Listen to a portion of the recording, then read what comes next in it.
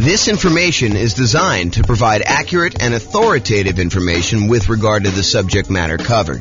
It is offered with the understanding that the presenters are not engaged in rendering legal, accounting, or other professional services. If legal advice or other expert advice is required, the services of a competent professional should be sought. Welcome to the Toledo Real Estate Investing and Real Estate Financial Planning Podcast. Learn all about investing in real estate in Toledo, Ohio, with a combination of real estate financial planning and modeling with numbers specific to Toledo, plus syndicated, more generalized recordings of live and pre-recorded real estate investing classes. Not all of them specific to Toledo.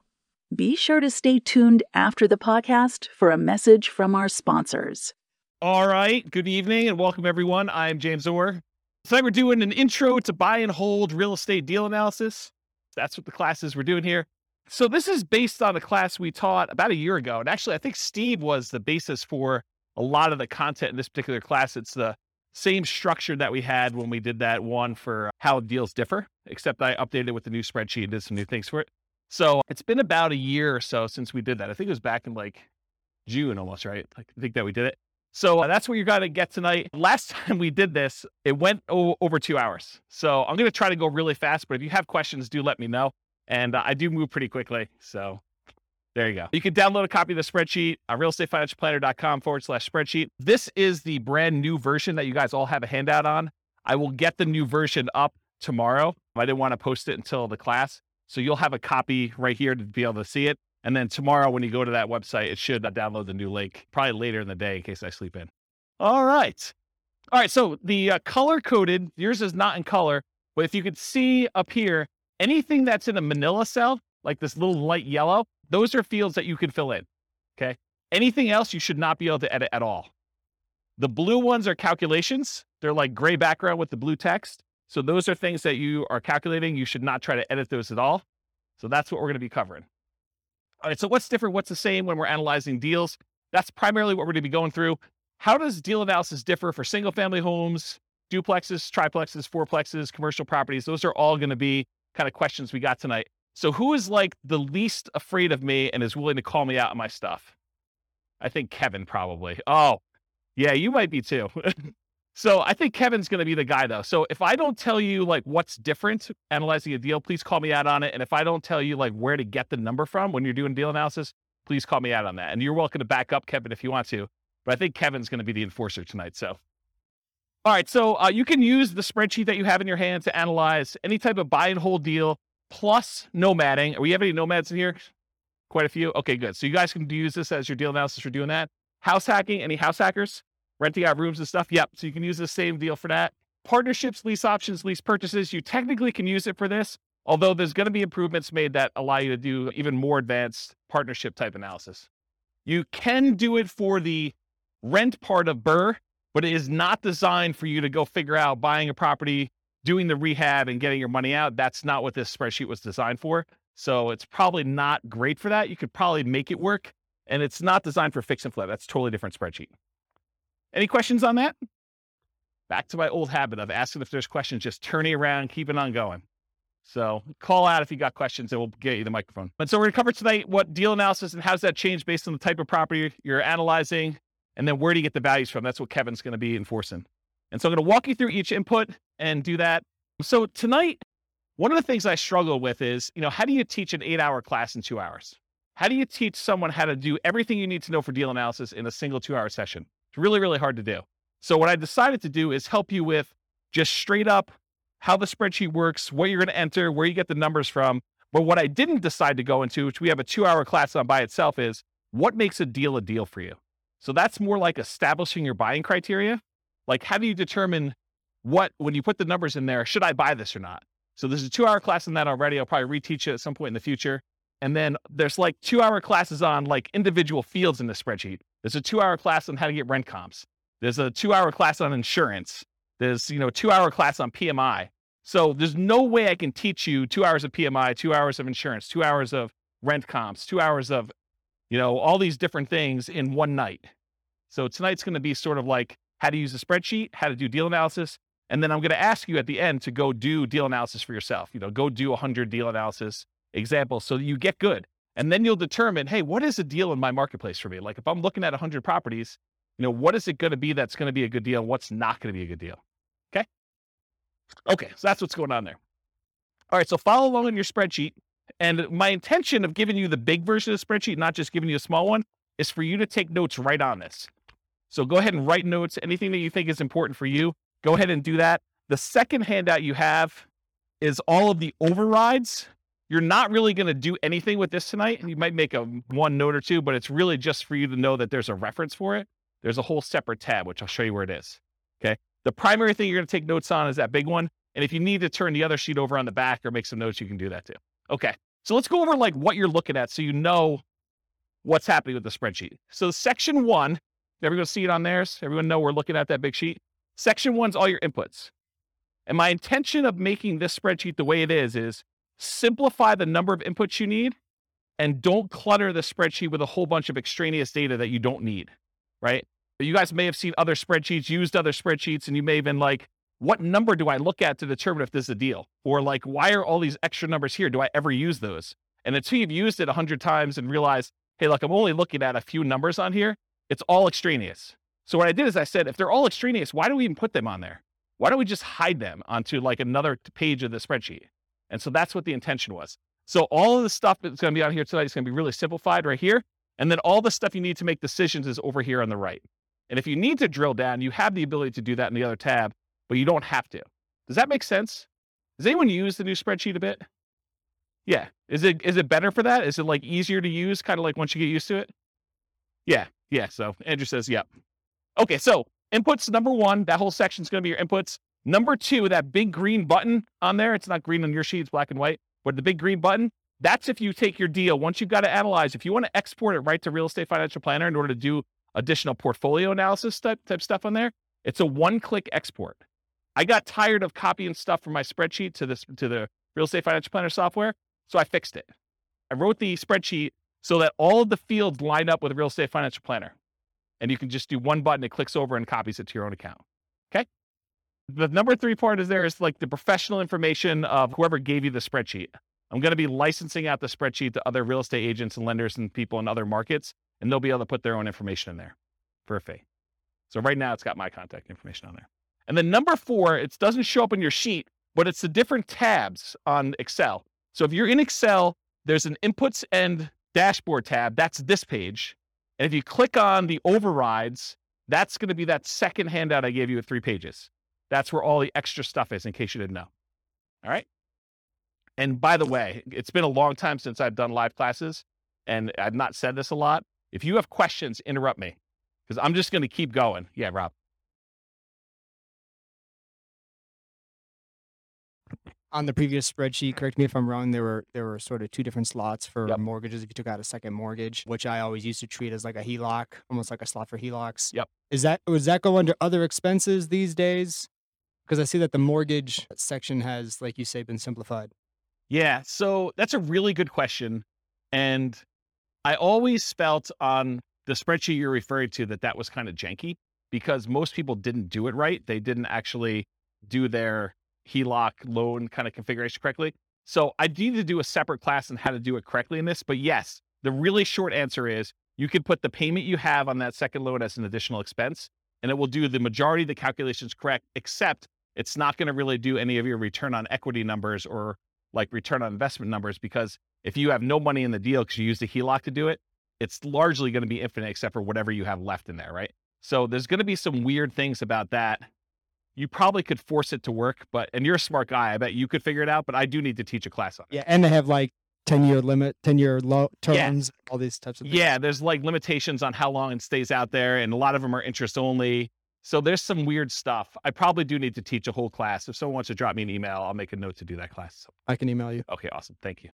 All right, whoever has the mic is now the person in charge of running the mic. Okay, so that was section 4 for the overrides, which I covered there. And then 5, 6, 7, 8, 9, 10, 11, 12, 13, we're going to cover those on separate slides, but those are all the fields for making decisions. That's all like the output. Once you enter your numbers in section 1, it does all the calculation. It updates all these charts for you. So all you need to do is look at these charts and decide, is this a deal for me or is it not a deal for me? Should I pass on it? Okay. So I'll go into these in detail, but they're all listed here if you want to see it. But basically, I'm going to do a separate slide for each of them and I'll go into detail about it. Any questions? Am I going too fast? So I know I have a lot of ground to make up. Nope. Good. You can. I'd just leave it on if I were you. Just don't be whispering crazy things on there, lest you hear it forever on the microphone. Yeah, exactly. Okay. So the question we get a lot is, hey, the spreadsheet is locked. Can you unlock it for me? The answer is no. Okay. Everything that you need to do is unlocked. All of the fields you need to edit are Manila. If it's not Manila, you don't need to edit it. It's like a calculation. So you do not need to do anything. All the functionality you need is already there. Okay. Anything you should be able to value for is Manila background. I said that. Anything else locked down so you don't edit something accidentally. You cannot sell this spreadsheet to other people. I need to say that because someone tried to. You can't brand the spreadsheet to your business. You can't just stick your logo on there and use it. I may offer that in the future. If you want to share it, go ahead and send someone a link. Send them to the link to realestatefinancialplanner.com/spreadsheet. It's free. Okay. And if you are an Excel expert, if you're like, look, James, I really need to make an advanced modification to this. I'm an expert in Excel. I know what I'm doing. I'm not going to screw it up. If that's the case, then the protection that Excel puts on there is like a childproof lock. If you're an expert, you should know how to overcome it. And if you don't know how to overcome it, then you shouldn't be messing with the spreadsheet. Right? Andrew's laughing because he knows. Yes. So the question was, I'll repeat it for the microphone. So the question is, this is really for buy and hold. Is there a separate spreadsheet for fix and flips and for BRRRR? I don't think I've released one in a very long time because I have not been focused on fix and flip for a very long time, but I'm probably due to make one. And so I'll go ahead and, if you want to send me an email, I'll go ahead and put it on my list to make a fix and flip spreadsheet. The challenge with fix and flip spreadsheets for a lot of folks is there's really like 3 major ways that people analyze fix and flips, and they're all slightly different. And so I need to be able to make the spreadsheet in a way that you can do all 3. So I'll have to think about exactly how I would structure that. Because I used to, a very long period of time ago, I used to cater to fix and flip people. That was like my niche. And my clients, like I'd like really high-end clients that were buying a whole bunch of fix and flip stuff. And they would all analyze deals slightly differently. And there were like 3 major schools of thought on how they do that. So I'll have to think about how I do it. If anyone has my old client book, I talk about the 3 different ways in the back of that book, if you've ever read that section. Okay. Does that answer your question? Awesome. Thanks. Okay, cool. So if you want to edit it, you need to know how to like do the childproof doorknob. If you don't know, don't be messing around with it. Don't ask me for the password. I'm not going to give it to you. Okay. Optional overrides. So this whole handout you have here, this is an example of all the overrides. This is the section I'm talking about. And really what it is, you click on that overrides tab and you can override anything. So if you've used previous spreadsheets before that had overrides for rent or overrides for sale price or overrides for maintenance or something like that, a lot of the people have been here, have used a spreadsheet before that had some overrides for that. Long gone are the days where you could only override 3 things. You should be able to override everything. And so that is now the case. All these manila fields are able to edit anything you want for any calculation, and some of the calculations in 2 ways, like before the calculation gets made, or you want to override the results after the calculation is made, you could override that too. The thinking behind this is, and it probably works right now, I just haven't taught the class and haven't made sure, but the thinking eventually will be, this is not only the spreadsheet you will use to analyze deals, it is the spreadsheet you can then use to calculate and keep track of your deal over time. So instead of being able to say, hey, appreciation is going to be 3% a year, or whatever the number is, you'll be able to go back and say, appreciation year 1 was this actual number. Appreciation year 2 was this actual number. My cash flow in this year was this actual number. And then it will update all of the return on investments, return on equity calculations using your real numbers in the spreadsheet. So that was the thinking behind building it this way. So that's what's coming. It probably works right now as it is, but I will be creating additional tools to make it easier to do that and some kind of like additional reporting. Okay. Any questions on that? Okay. So you can override a large number of inputs. You could see intermediate calculations and you could see advanced calculations all on that thing. If you want to look at what is available, go through and look at those if you want to. Okay. That's what the overrides is. All right. Mess it up. Inevitably, you're going to do some type of calculation. You're going to mess something up. You're going to have a number in there. You'll be like, why are my numbers so weird? Something is off. Download a copy of the spreadsheet and never use the one you download. Make a copy of that every single time so that if you ever need to go back to the original somehow, you can go back to the original. You can also use Control-Z in order to undo what you just did in Excel, or you can do the undo feature in Excel itself. So if you mess up something, Go restart and enter your numbers again from the beginning. If you're going to do another deal analysis, don't always use the one you did in case you made modifications on the overrides tab and you forgot you did that. Start fresh. Okay? And then save your spreadsheet often. All right, good. All right, so now I'm going to walk through all the inputs for you. So there's like categories. There's the purchase inputs. That's that little heading right there. There's the mortgage inputs. There's the income inputs, the annual expenses, and depreciation. I'm starting with purchase inputs. I'm going to go through them one by one, and Kevin's going to call me out if I don't talk about what's different when you're analyzing different types of deals or where to get the number from if you don't know when you're doing deal analysis. Okay? We're in agreement, Kevin? All right, awesome. Give him the mic. You just say, hey, you missed something. I'll do it. Doesn't really, he's not going to tell me what it is. Well, maybe he is. All right, so at the very top, if you guys downloaded a previous version, this wasn't in here. It's an oversight because I don't usually use this field, but I now added the ability for you to put the property address in the new spreadsheet. So that's one of the changes that was made in version 4 instead of version 3, okay? So you put your property address in there at the very top above purchase inputs. It doesn't matter what property type you're doing. You just name it whatever you want to name it. So here's some examples. You could do the address and the MLS number if you want to. You can do the address, MLS number, and the type of deal you're analyzing. Oh, if I do a buy and hold with it this way, this is what the deal is. If I'm doing a lease option, if I'm doing a Nomad with 5% down, if I'm doing Nomad 5% down, but I'm going to prepay my PMI as an example, or if I'm going to do the lender paid PMI option as another example, or if I'm going to put 20% down, or if I'm going to put 20% and I'm going to own or occupy, or maybe you just want to call it something generic like the project you're working on instead of an address and the MLS number. So whatever you want to do to name it, it's really up to you. It's not used anywhere. It's for your own personal identification, but it is helpful sometimes to have the MLS number. That's one piece of advice I'll give you. Okay. Any questions? Awesome. I'm having like a weird deja vu moment now. So if I start saying some odd stuff, that's what's going on. All right. So after repaired value. So I'm just starting at the top, working my way down. ARV stands for after repaired value. That's the value of the property once you've done all the fix up. If you're buying a property at a discount because it needs work, this is the value after you've done all your fix up on it. It's what you think it'll be worth then. Okay. So that's ARV. In some cases, it doesn't matter what type of property, it's always going to be that type of number. When buying a property below fair market value, buying at a discount, this will be usually higher than the purchase price. How many people have bought a property in the last year? Did you have to pay above asking price in order to get the property? Okay, so in those cases, your ARV may be lower than your purchase price. Okay? And then you'll probably have negative returns for appreciation that year while you're waiting for it to catch up. Okay? So buy it below there, I talked about that. Some hot markets, you'll be buying it for above ARV, I talked about that. Sometimes in this field, instead of just entering a number, especially with like new construction, I will sometimes use it as a formula. So in Excel, I'll say equals 450,000 plus 10,000 for the backyard, plus $12,000 for a fence, plus $3,000 for the appliance package. And so I'll just add up what all the values are instead of just putting in the total of being whatever it is, 500,000 after everything. Does that make sense?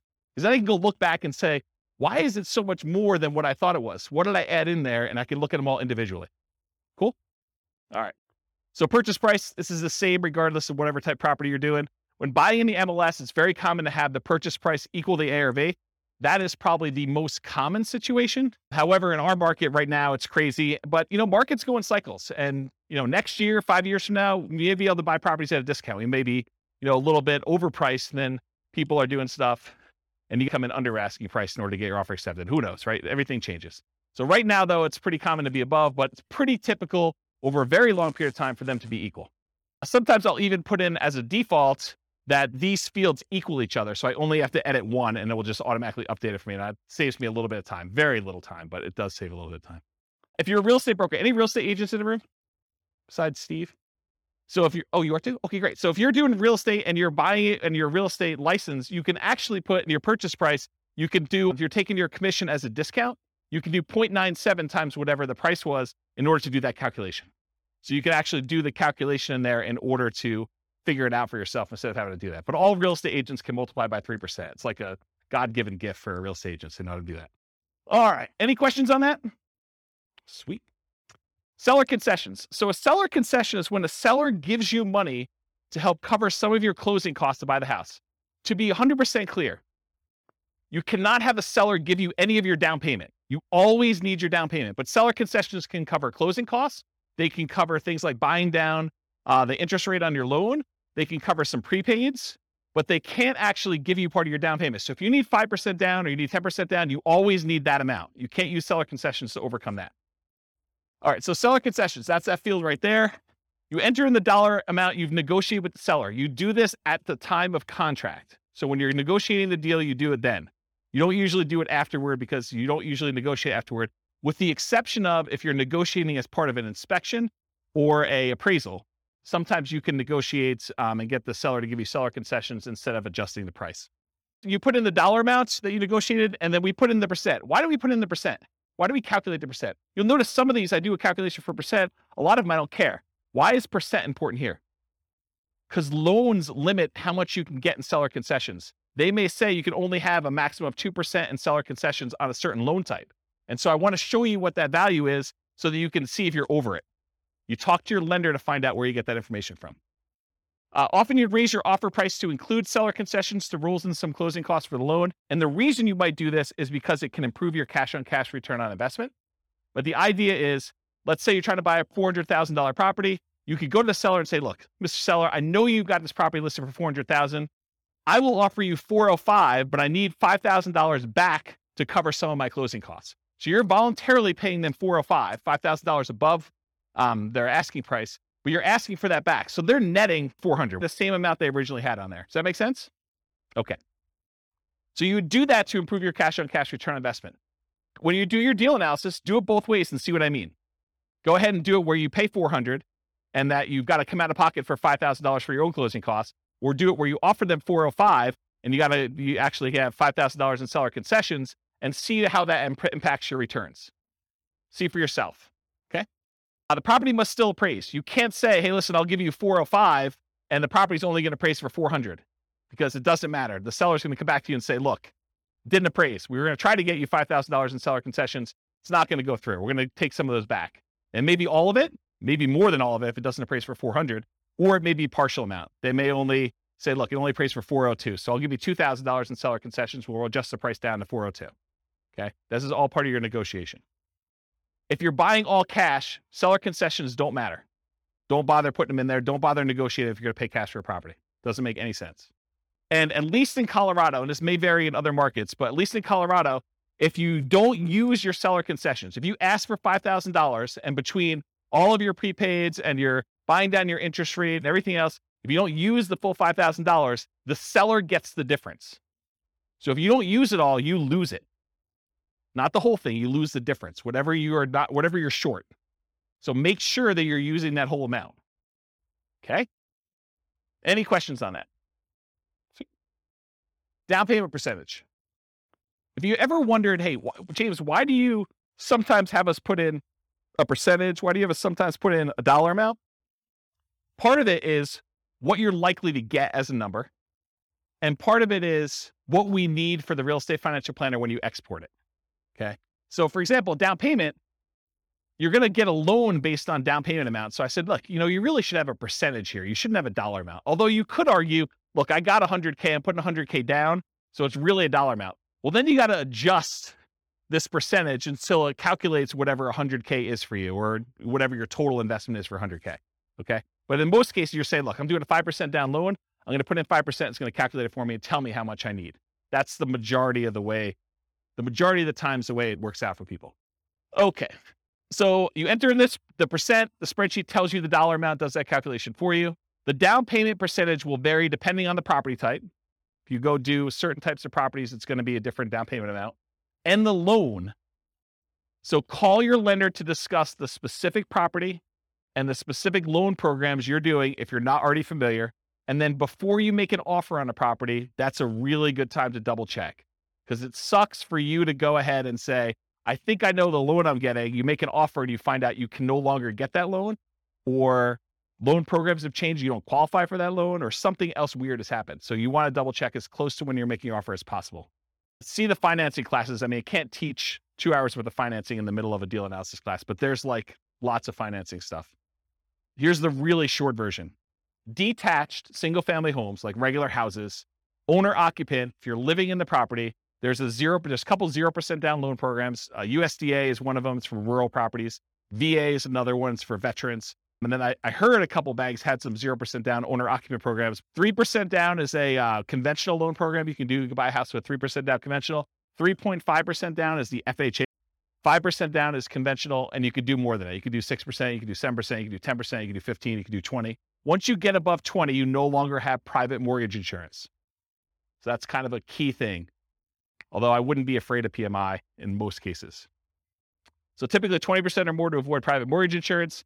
If you're doing non-owner occupant, if you're buying this property as an investment, typically the lowest you can do for a down payment where you're not going to be living in the property is 15% down, and that will have PMI. Then usually you do 20% down to have no PMI as a non-owner occupant as an investor, and 25% is another common one where you get usually a pretty significant benefit in interest rate. Okay? Condos and townhomes, it's similar to detached single-family homes. If it's non-warrantable, it may be more. Duplexes, triplexes, and fourplexes, you could do owner-occupant with those. You have to move into one of the units, and you could do either the 0% down VA loan for that. So you can move into a duplex, triplex, or a fourplex if you would live in one of the units, and you can do nothing down. That's the VA loan, the only one you can do for that. Or 3.5% down FHA. Okay, so that's the two most common ones for doing owner-occupant in the multifamilies. So if you're doing house hacking and you want to move into a duplex, triplex, or fourplex, if you could find one where the numbers make sense, then that's typically. And then for non-owner occupant, it's typically 25% down for this. Okay. 5 units, these are usually considered commercial properties. Owner occupant loans are usually not available. You can move into one of the units and get some type of owner occupant financing with there. So once you get the 5 units and above, that VA or FHA loan is usually not an option for you. Non-owner occupant, typically commercial financing with at least 20% down. It's often variable interest rates. So you're risking the interest rate market as it moves. Sometimes it'll be, fixed for 5 years and adjust, and fixed for another 5 years and adjust, and fixed for another 5 years and adjust. But it's variable in some form. It's not fixed for 30 years. And a lot of times they will have balloon payments, meaning that you may be making payments as if it's a 30-year amortizing loan, but you get a balloon at 15 years or 20 years where you have to pay the whole thing, the whole balance that remains at the 15-year point. And a lot of times the amortization periods are less than 30 years. The amortization period means over what period of time does a loan get paid off? So a lot of times when you do traditional financing, VA, FHA, conventional, it's usually a 30-year payoff period. These tend to be less than that, which means your payment's going to be significantly higher, which means the deal needs to be much better, or you need to put a lot more down in order to have a cash flow. Okay. Any questions on down payment? All right, there's a couple more slides on down payment. So down payment for nomads and house hackers. So for nomads and house hackers, we typically suggest you analyze the deal as if you were buying it with 20% down. Why? Why would I tell you, hey, look, I know you're doing 5% down or 3.5% down. Why would I tell you should analyze this as though you're putting 20% down? Anyone know? Yeah, so Steve just hit it on the head. So basically, you want to look at it, if I were buying this property as an investment, because it's going to be a property that you probably are converting to investment after some period of time. So we want to look at it and say, would I buy this as an investment property? And we do that by looking at 20% down. If I were going to do this with 20% down, does it make sense as an investment? But we're choosing not to invest 20% down when we're doing these house hacking nomads. A lot of times we're putting 5% down or 3.5% down. So what you do is you analyze it as if you put 20% down. Then you go back in the spreadsheet and you look at that and you say, okay, 20%, yep, okay, it looks like I might consider this an investment. Then you go back and you say, okay, now I'm putting 5% down. And sometimes you get a better interest rate by doing owner occupant most of the time. So you're going to change the interest rate too, and you're going to reanalyze the deal with the 5% down, and you're going to look at it. In a lot of cases, you're going to have negative cash flow. So if you bought it with 20% down, maybe you have slightly positive cash flow. With the way the prices have been going up very recently, because we've been seeing this massive increase in prices, and interest rates have gone like crazy the last 3 months. A lot of these properties with 20% down are not going to have positive cash flow. So if you look at it though, and now you do it with a 5% down, you're probably going to have even more negative cash flow, or negative cash flow if you didn't before. Now you got to say to yourself, okay, and if I don't have to put up an extra 15% down, if you're buying a $400,000 property, put 5% down, that's $20K if my math is correct, instead of having to put up $80,000. So instead of having to put up $60,000 more, am I okay with $200 a month negative cash flow? And you need to make that decision for yourself. That's why we do the 20% down first. You analyze it to see if it makes sense as a regular investment. Then you go and you switch it over to 3.5% or 5%. And you say, can I stomach and can I afford the negative cash flow on this property? I'm basically financing, I'm using that in quotes, the rest of my down payment over time. instead of having to come up with that extra $60,000, I'm saying, can I afford $200 a month for the next few years until rents increase and I no longer have negative cash flow? Does that make sense to everybody? It's kind of an important point. Okay. So once you're done analyzing with 20%, reduce the down payment to your owner-occupant down payment, whatever that's 0, 3, 3.5%, 5%, and change the interest rate if you're doing that, if you're getting an owner-occupant rate. And often this will result in negative cash flow. You're financing the rest of your down payment. Do you have positive cash flow if you put 20% down? That's usually what you'd use to make your decision to buy it as an investment. And then how long will it take for the negative cash flow to equal your missing down payment? So if you're doing, I don't have to put up $60,000, but it's going to be negative $200 a month. How many months could you go before you got to that $60,000 that you had to put down, that you didn't? I like to look at that number and say a long time. Okay. And then are you okay with this negative cash flow? And then I usually throw in the curveball because you get tax benefits of owning rental properties. Are you okay with the negative cash flow plus the tax benefits you get by owning the rental property, which is called cash flow from depreciation? That's calculating the tax benefits you get times whatever your tax rate is and how much cash you'll get back on your tax return, or less you can pay in on your taxes if you're taking your normal exemptions from your paycheck. And if those two combined, you're okay with that, then you can make your decision whether you want to move forward or not. So when we add regular cash flow plus cash flow from depreciation, the regular cash flow you have plus the tax benefits of owning the rental property, when we combine those together, we call that true cash flow. So whenever you see a reference to true cash flow on this spreadsheet, that's what we're talking about. And I'll jump ahead here because you guys have the handouts in front of you. But this first box where it has like these three things, this first box here, if you ever want to see it, that shows you your cash flow. It shows you your cash flow from depreciation. And then it adds them together for you in that third bar and shows you what your true cash flow is. So this is a really easy decision for you to say, this is my cash flow. This is my cash flow from depreciation. And this is both of them combined. And you could see they're split column charts to show you which one is which. It's just visually adding them as a sum. Does that make sense? Okay. That's why it's done that way. And I talked about this. Okay. Down payments. There are some really unusual situations. I just want to bring them up to your attention in case you're doing some crazy stuff. If you're buying property subject to or getting really creative, there is a chance you could have negative down payment percentage where, let's say, the seller overfinanced their property. They took out money in a cash out refinance. And now you're about to buy that property subject to where you're making payments on their existing loan. And they may be giving you money in order to come in there and take over that debt. They're going to give you part of the cash out refinance that they got in order for you to take the deal. In that case, you could have negative down payment. It's really rare, but I just wanted to bring that to your attention. I didn't going to dwell on it. Okay. All right, closing cost percentage. You enter the percentage. The spreadsheet tells you the dollar amount. It's typically the same regardless of property type, although the amount can vary a little bit. The amount of closing costs tends to increase with the loan type and the purchase price. The more expensive the property you're buying, the more expensive closing costs tend to be.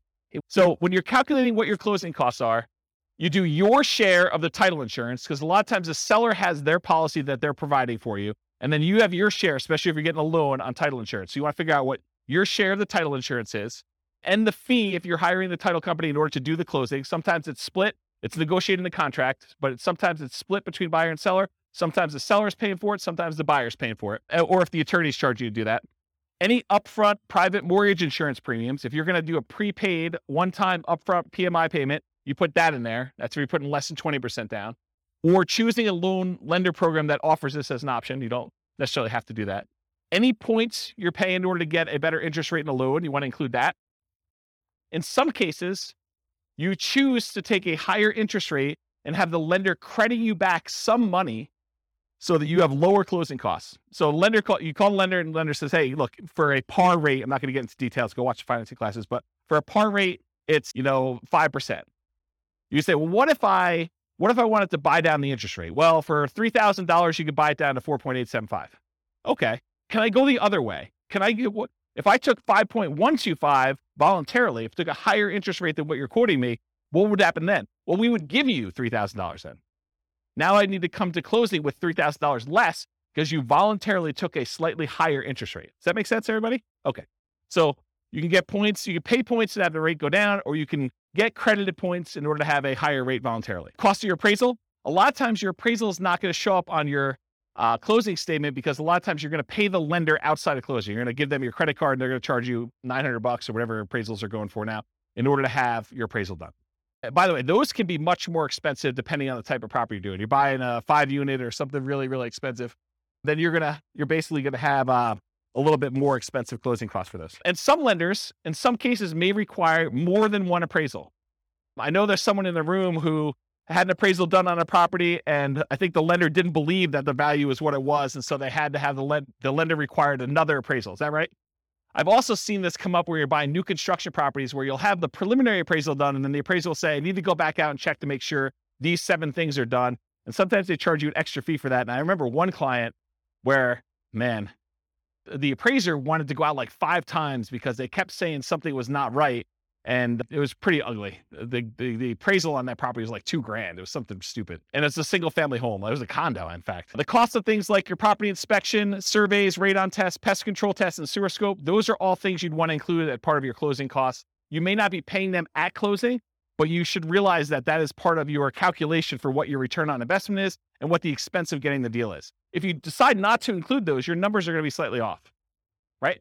And the less you put down, the more off it will be as a percentage.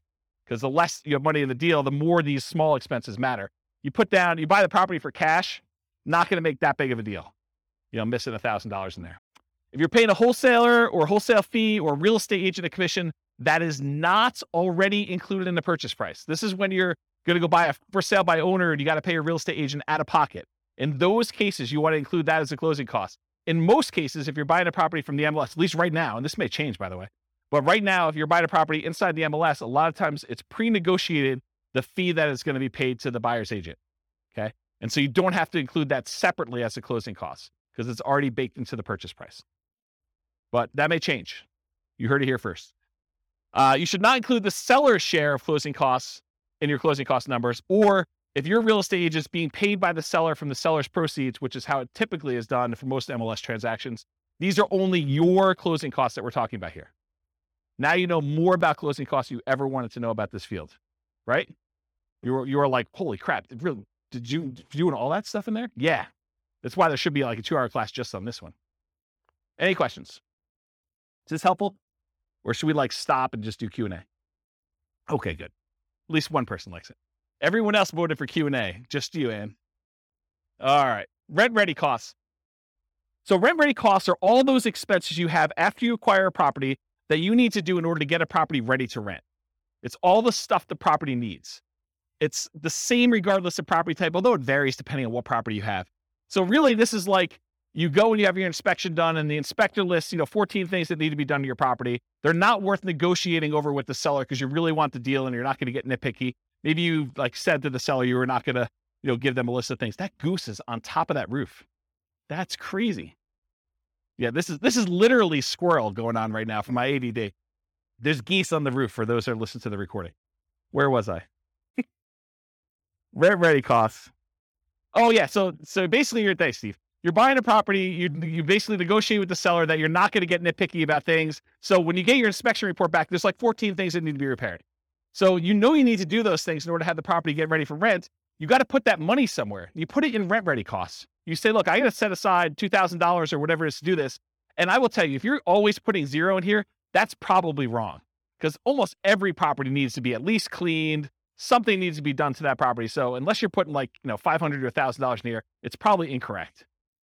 Yeah, at a minimum, you're changing the lock. So some people do their own block changing, but you got to put time in there and, buying the stuff. Yeah, you got to buy locks. Yeah, so there's something in there, right? You're doing that. Although I've seen this, it's scary. I've seen people not change locks on properties. Yeah, you have to call locksmith to get it done. Okay, so that's really what it is. If you have any imminent repairs or immediate things, you put it in there. Cost of materials and labors, others, and your own labor. So not just hiring someone, but your labor to do this. Any upgrades for new construction you're not rolling in. So if you're buying a new construction property and you can't roll in blinds or you're not going to roll in landscaping or backyard fence, this is where you put those numbers.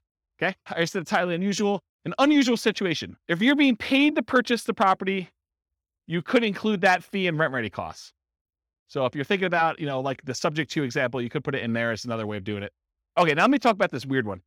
So imagine for a minute, you're analyzing a deal and you're buying a single family home and it's got a tenant in there. And the tenant is someone who's lived in the property for 15 years And the reason they've lived there for 15 years is because the previous landlord always had a soft spot in their heart and they never raised the rent in 15 years. So for a $500,000 house you're buying, you're paying you $600 a month in rent.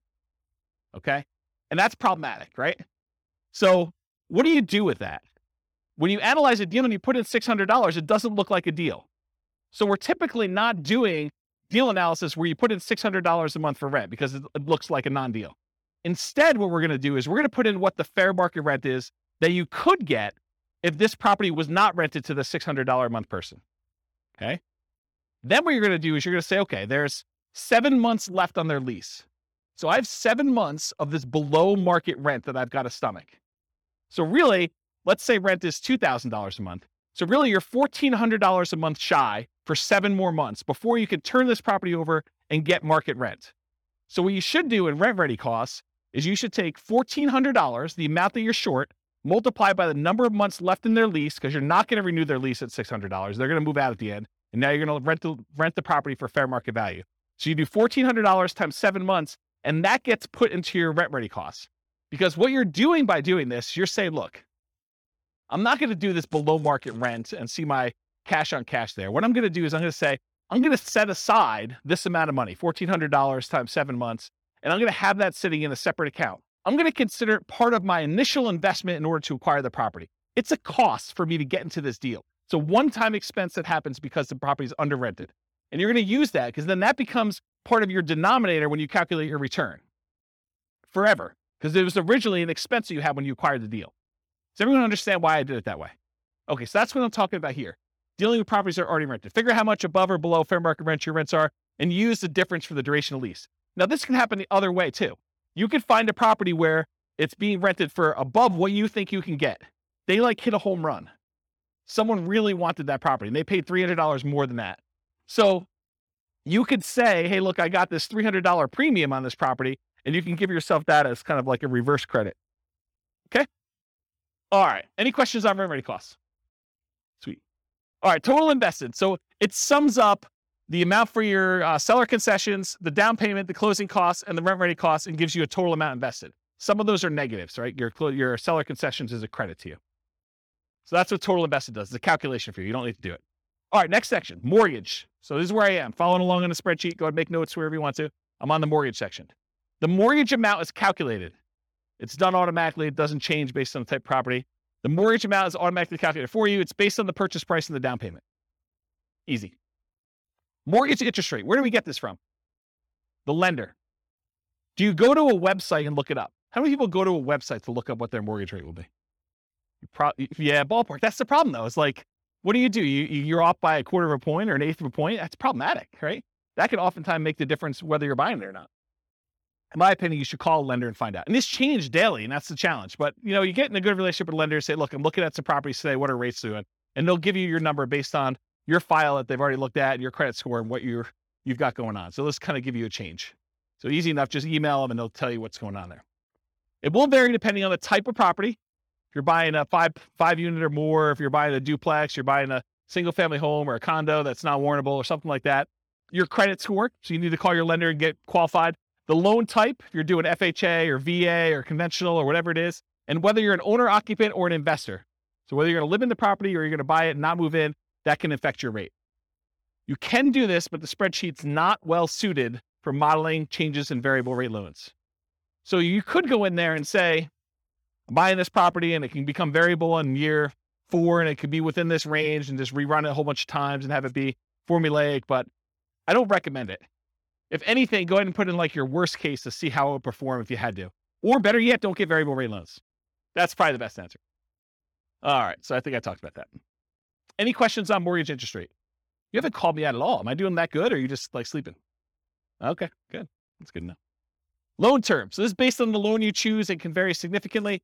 The overwhelming majority of the loans you're probably going to get if you're doing buy and holds with conventional financing, house hacking or nomading is probably going to be a 30-year fixed rate loan. Okay. Those are the loans we usually recommend. So in most cases, it's going to be 360 months for this field. If you're doing a 15-year loan, it's 180 months. You can use the formula here and say 12 times whatever number of years you're doing, but for most of you, it's going to be 360. You're just never going to adjust it. And it might be difficult to find 30-year financing for 5+ units, which we talked about before. but you're not going to be able to go ahead and get 30-year financing for buying like, a 12-unit apartment building. It's really, really hard to do. Any questions on this? All right, private mortgage insurance. There's a whole 2-hour class on this, so I'm going to give you the really short version. It's not usually used for 5+ units, any type of commercial buildings, because in those cases, you're usually putting at least 20% down. A lot of times even more than that. It's used when you put less than 20% down on a property. There's an entire class on it. Call your lender for your exact number. You can't go look online and say, what's my PMI going to be? Because it actually depends on how many people are on the loan, what your credit scores are, loan to value, type of property. There's a whole bunch of things that go into it, and which company they're using. Certain lenders are required to use one company or pick from 3, and other lenders may be using totally different ones. And so you're not, honestly, when you're shopping for a lender, one of the things you've got to include in that, especially if you're doing Nomad and you're only putting 5% down, is what the PMI is from that particular lender and how that works in your favor or against you. Okay.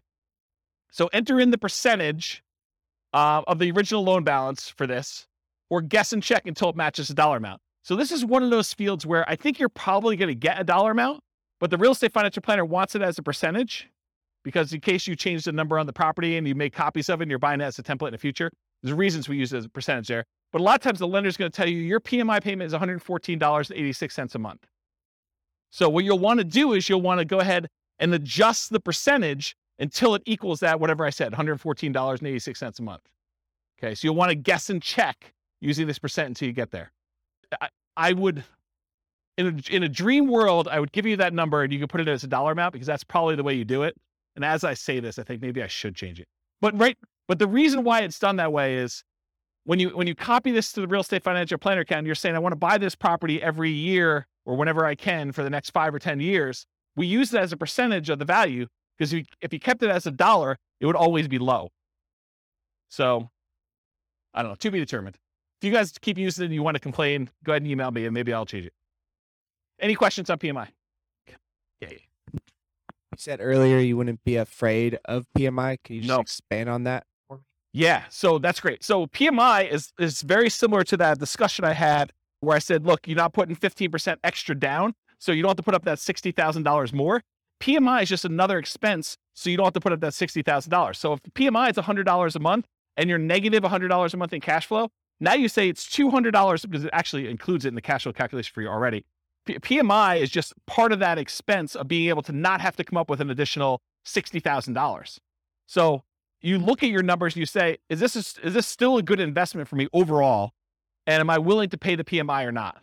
And you just make a decision, right? If you're trying to acquire a property a year, you're trying to do like, dollar cost averaging or dollar value averaging, depending on how you look at it, for real estate instead of stocks, and you're doing Nomad, you're buying a property every year and you're moving in, you keep doing that, then PMI is an expense of being able to do that, because you don't have to come up with a full 20% down. If you can come up with a 20% down, maybe you don't even move in, right? You just kind of buy properties. But if you're doing 5% and you're kind of conserving your down payments, this is a way to do it, provided you have enough income to support that as you continue to acquire them. Make sense? Yeah. Yeah, it drops off after a period of time for a lot of loans. FHA, not. Yeah, so Nick in the back is saying, with the rapid appreciation we've had, it drops off pretty quick. And yes, that's true, but we don't always live in really highly appreciating markets, right? Like we could see like whatever we've seen, 9% a year for the next 3 years, and then we could see some negative appreciation. We could see property values decline because we just gained 27% or 30% or whatever we did compounded. Maybe we're going to give a little back. Don't be afraid of that, right? When you're buying, you're doing like dollar cost averaging or dollar value averaging. If you're familiar with that concept in stocks, you're putting a certain amount of money or you're buying a certain amount of stock, and you're doing that every year so that when the market's up, you sometimes buy. Oh no, it's not plugged in. Oh, so I was saying when you're dollar cost averaging, dollar value averaging, you're doing the stocks, when the stock market is up, you buy fewer shares for the same dollar amount you're invested. When the real estate market is up, you're buying one house, you're buying because it's the smallest unit you can do. But when the market's down, you're getting a better deal. So when the market is up, you're buying properties, you're kind of like riding the wave for all the ones you own, but the ones you're buying are a little bit more expensive. When the market's going down, yeah, you're losing value on these temporarily, but you're buying slightly better deals on the ones that are down here. Okay, so that's how I look at it, if you're thinking about it that way. Okay.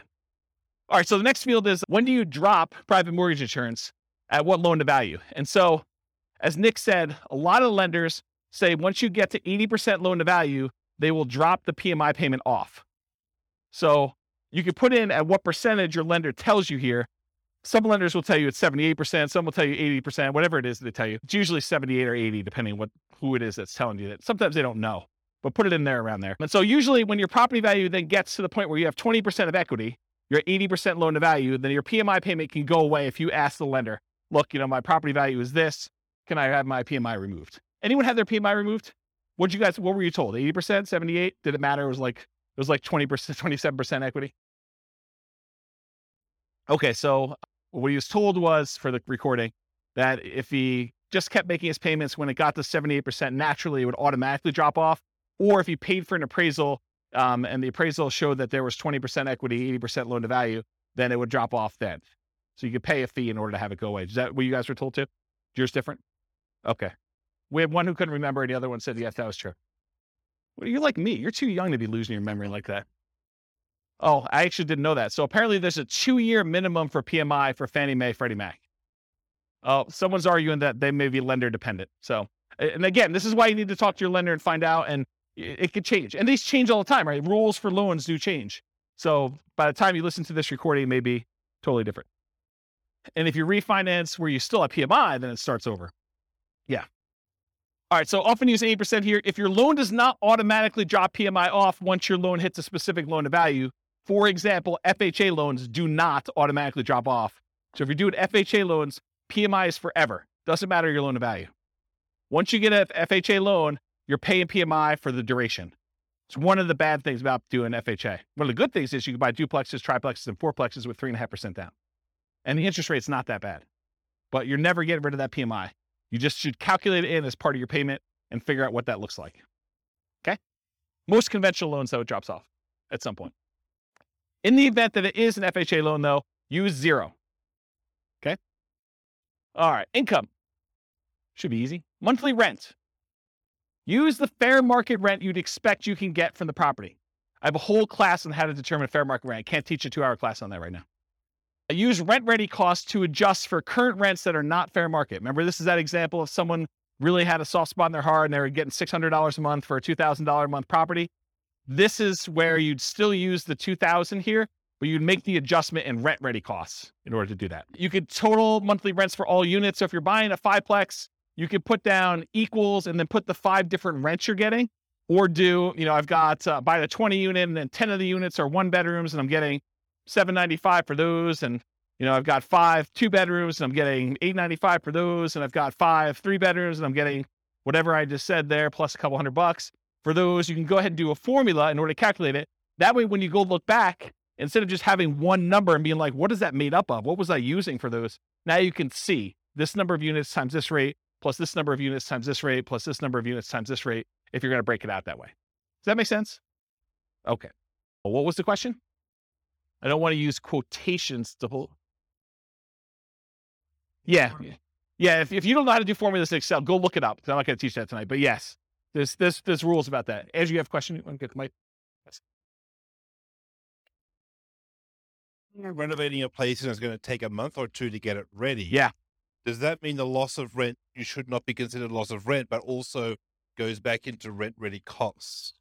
Yeah, so that's a weird one. It's like a personal preference in some ways. I think probably the best practice there is to put in your personal costs or holding costs for a month or 2 to do it, but not a loss of rent. That's how I would probably look at it. It feels like it's a decreased rent, similar to the fair market rent versus the other one.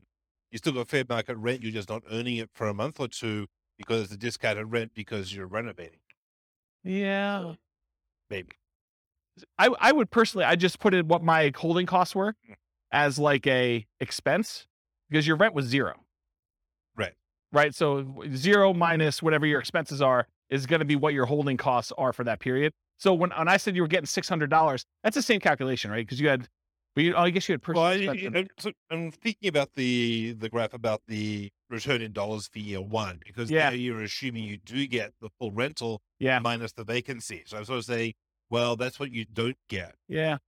Okay. That's interesting. I'm also deeply about when the start of year 1 is, whether Yes. it's the day after you purchase or when it's rent ready. And I think it needs to be the day after. Your purchase. I agree with that. I think it's the day you purchase in case you have a 6-month period. This is sort of like Burr, right? This is the problem with the Burr property. and why the spreadsheet was not specifically designed for that, because that's Yeah. what it is. You're talking about a BRRRR property. We have 3 months of holding costs while you do rehab, Right. and then you're going to refi or you're going to keep the property and do it that way. So yeah, I'd want to think about that a little more. My gut tells me you put your holding costs in there, but you're saying, My feeling is that we should start like year one on the day after purchase, and then anything that's inaccurate after that, whether it's fair market rent that's off because of the old lady thing, yeah, whether it's loss of rent for another reason or because it takes too long to spend the rent ready costs, it doesn't matter. Put that all in the investment on day 0. yeah, yeah. That's a good question. Good point. Yeah, see, actually, I'm glad you did. Glad you came here tonight. That's awesome. All right, so I talked about that total for all the units. Bill back for utilities and parts of HOA. So if you got a triplex and you have one central water line coming in, you're going to bill that back. Make sure you include that in here and stuff like that too. In our market, it's customary for the landlord to pay the HOA fee.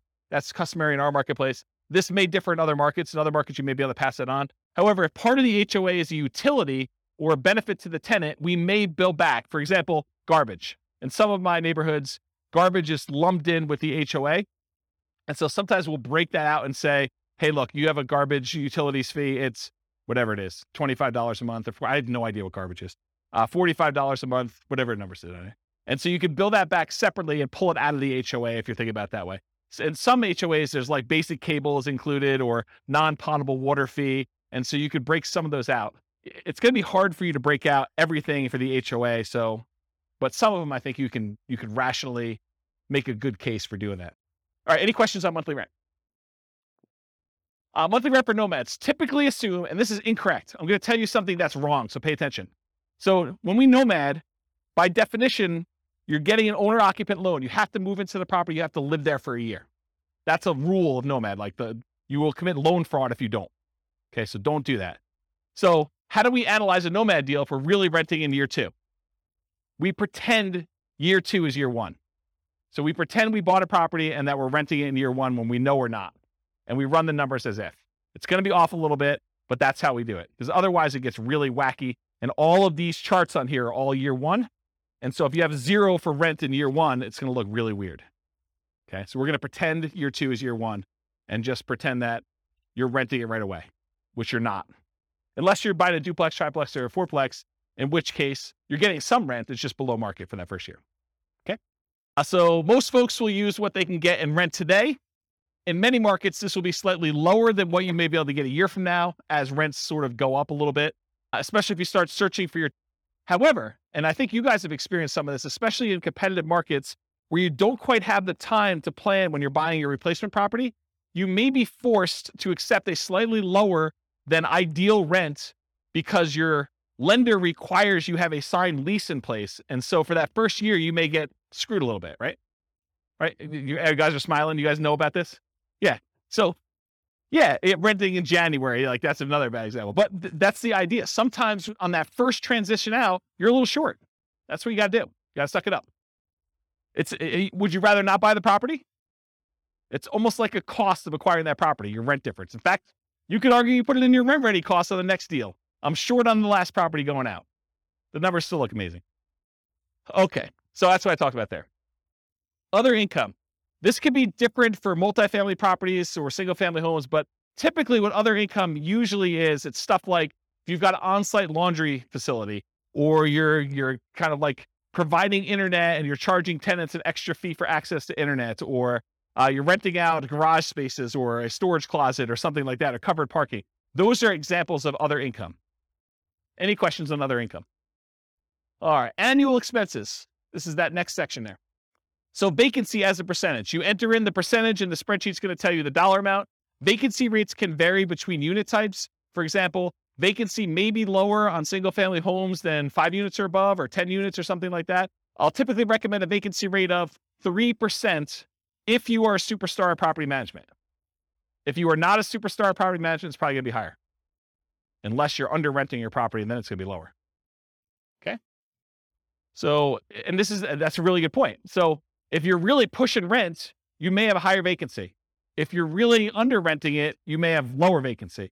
You're trying to find this kind of delicate balance between a reasonable amount of time to fill your properties at a reasonably good market rent.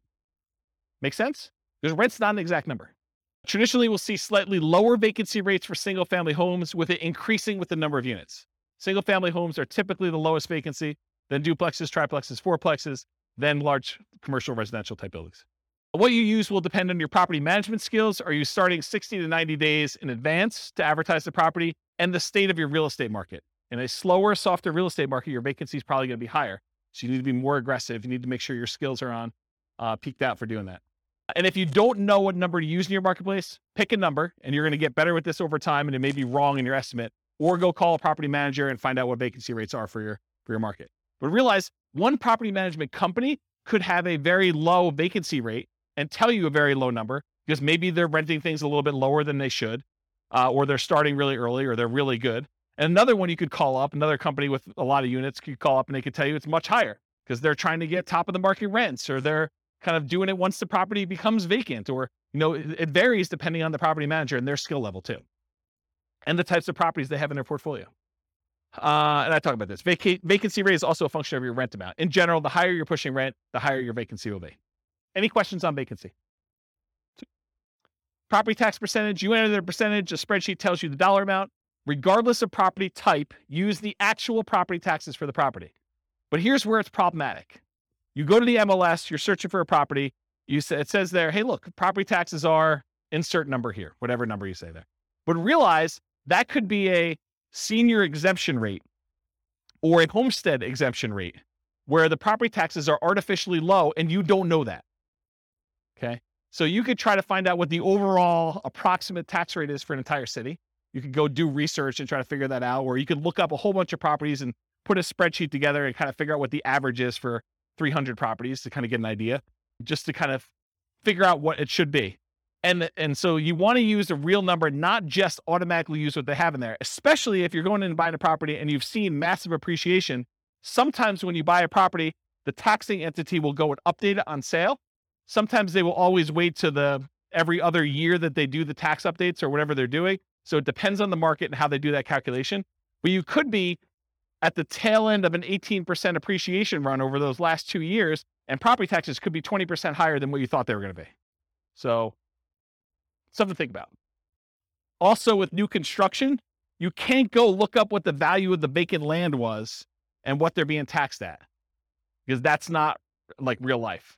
You may have a period of time where you have a really low tax rate when you buy a brand new property, but in most cases, they update that pretty quickly. And it's going to be based on whatever usually the builder will give you an estimate. We're estimating property taxes are going to be about whatever it is, 1% or 2% of the property value. Okay. Talked about that. Any other questions? Yeah. Yes, metro taxes would be included in here because metro taxes are typically included as part of the property taxes in many cases. Yeah. If in your market, because not everyone's listening from locally, if in your market they're not, they're done separately, you can combine them and put them in here. Good point though, Nick. Yep. Any other questions? Cool. Property insurance. You enter this amount and the spreadsheet tells you the percentage because you're often quoted this number from your insurance agent. So you call up your insurance agent, you say, look, I'm thinking about buying a $400,000 single family home. What would insurance approximately be on that? And maybe give them an actual property and get the coverage you want and give them your credit score so it's quoted to you, because those all have an impact. It's a 2-hour class on property insurance. But basically, if you go in there and you find out what that is, and then you adjust it a little bit based on it's a little bit more expensive property, it's a little bit less expensive property, then when you're ready to make an offer on something, go firm this number up with your insurance agent. But don't go harass your insurance agent doing an insurance quote, a full workup quote on every property you're analyzing. That's just dumb. Okay. Just use a really rough estimate. You can go firm it up and verify your assumptions once you get more serious. Insurance can be less. Oh, this is really important stuff. Okay.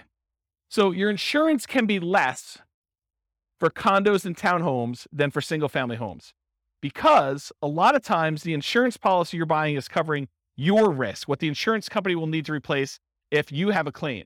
And in a lot of cases with condos and townhomes, the HOA covers studs out or the exterior of the building. And so part of your HOA fee is for the HOA to cover all that exterior maintenance, and if there's hail damage on the roof or if there's damage to the sides. And so you're not paying for insurance to cover those things here. You're paying for it in your HOA. Okay. So in this case, your insurance may be lower for condos and townhomes which will help offset a lot of times those higher HOAs.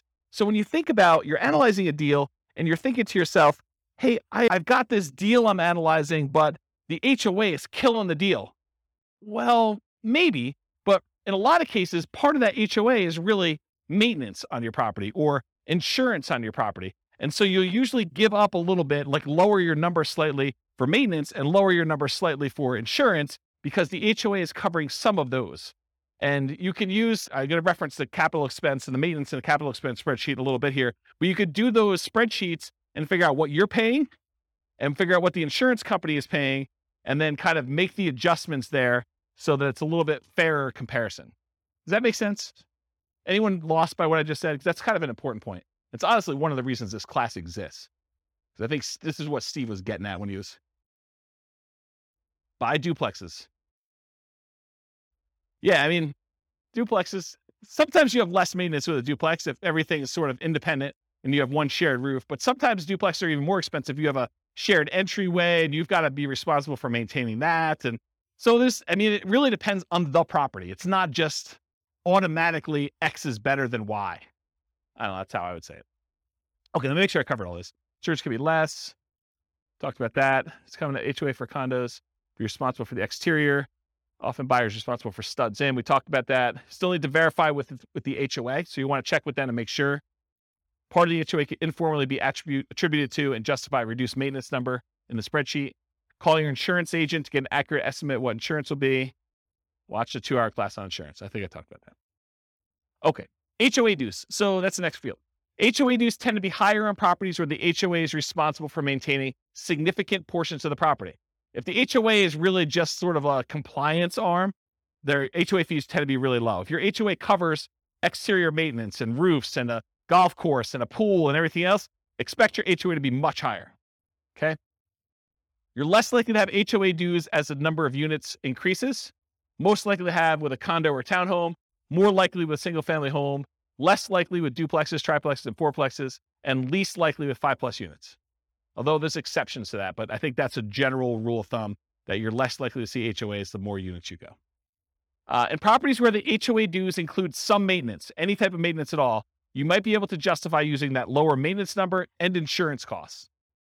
And this can offset part of that HOA fee to make condos, towns more competitive from a return on investment perspective. I didn't cover it here, but we need to talk about this. So let's say you're in a big neighborhood and you have a huge hailstorm comes through and, the HOA is responsible for roofs. And they realize that 90% of all the properties need new roofs now. And they don't have enough reserves in order to handle their kind of like deductible for having all the roofs done. So they're short.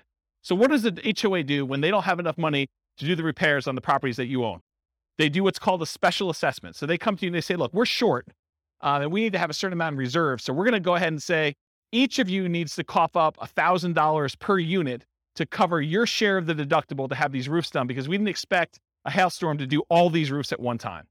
So they come to you to say, okay, we all need $1,000 from you. What if you don't have the $1,000? That's a problem. But you can buy insurance to cover that deductible. So if the HOA comes to you and they say there's a special assessment for whatever, roof, sidewalks, whatever they need to do that for, you can purchase a separate insurance policy. You need to talk to your insurance agent about this, where the insurance company will then pay for the special assessment on your behalf. So you're paying a monthly fee of whatever it is, $25 a month. And if there is a special assessment at any point during the time that you're paying that policy, then the insurance company will cover that special assessment fee.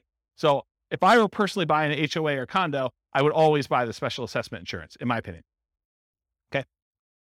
Okay. Any questions on that? Utilities. Utilities can vary depending on the property. You're least likely to be paying any utilities on a single family home because this is the landlord paid utilities. So if you're renting a single family home to somebody, in most cases, that tenant is going to transfer utilities into their own name and they're going to be responsible for paying all those. You're not going to be responsible. But what if you have a triplex where it's a type of triplex where you walk into a part of the building and it's like an interior sort of like lobby, and then you've got 3 doors to the 3 different units on the inside? Who's paying the electric bill for the centralized unit? Who's paying for cleaning in the centralized unit? So those types of things, If you're paying some type of utility for the properties that's not in the tenant's name, then you need to put that in here. It can vary depending on property type. You're least likely to have that with the single family homes, as we discussed. You're less likely with condos and townhomes, and you're more likely with duplexes, triplexes, fourplexes, fiveplexes as the number of units and common areas and amenities increase. So just realize that your probability increase with the number of units. Typically, you'd get this information from the MLS, brokers, sellers, and leases. Did I hit where you'd get the numbers from for everything? Did I miss anything? Look down your sheet. Tell me if I missed anything, because I just want to make sure. Is there anything on there you're like, where do I get this number from? So I think Kevin's not way on top of this thing. Or maybe I'm doing such a good job that I catch it on every one, but. He asked me about where you get the number from for appreciation. Oh, well, I mean, it's predicting the future. So obviously you roll a 6-sided die. And if you get a 6, you roll it again and you add them. What number for appreciation? 10% for appreciation, says Kevin. Make any claims against him if you don't see 10% in your properties. This is his address. I'll give it to you. You know, maybe. I could probably make it a non-deal if I really, really struggle to do that. But you're right. Everything starts looking pretty good, which is why, last couple of years has been amazing here. I got no unhappy clients, that's for sure. All right, got my water. All right, so we talked about utilities. Any questions on that? Other expenses. I combine these two into one slide. You're slightly more likely to have additional other expenses on properties with more than one unit. This is like if you have to do snow removal on a fourplex, because who's going to shovel snow when you've got shared walkways and stuff? Or lawn care, or things like that. Most likely have 5+ units as the number of common areas and additional shared amenities increase. You typically get these numbers from the MLS, brokers, sellers, and leases, although my experience is that they're very rarely accurate. So you gotta use your personal experience to kind of estimate what you really think they should be. And it sure helps if you have other properties. You're like, oh, I have another 10plex and my landscaping costs for that are this. Let me go ahead and use that for this one. But if you don't have those actual numbers, sometimes it's really hard to estimate. All right, maintenance percentage. Maintenance can vary depending on the property type. It tends to increase as the number of units and the number of common areas and additional shared amenities increase. Think about this. If you got to maintain a central area, that tends to increase your costs. Single family home where you're responsible for all maintenance tends to be higher than condos and townhomes where the HOA is responsible for some maintenance. We talked about this idea. Part of the HOA can be informally allocated for maintenance instead. Some investors will include or at least mix in some capital expenses with maintenance. So if you haven't watched the 2-hour class on capital expenses, I would strongly recommend you watch that because it's mind-blowing.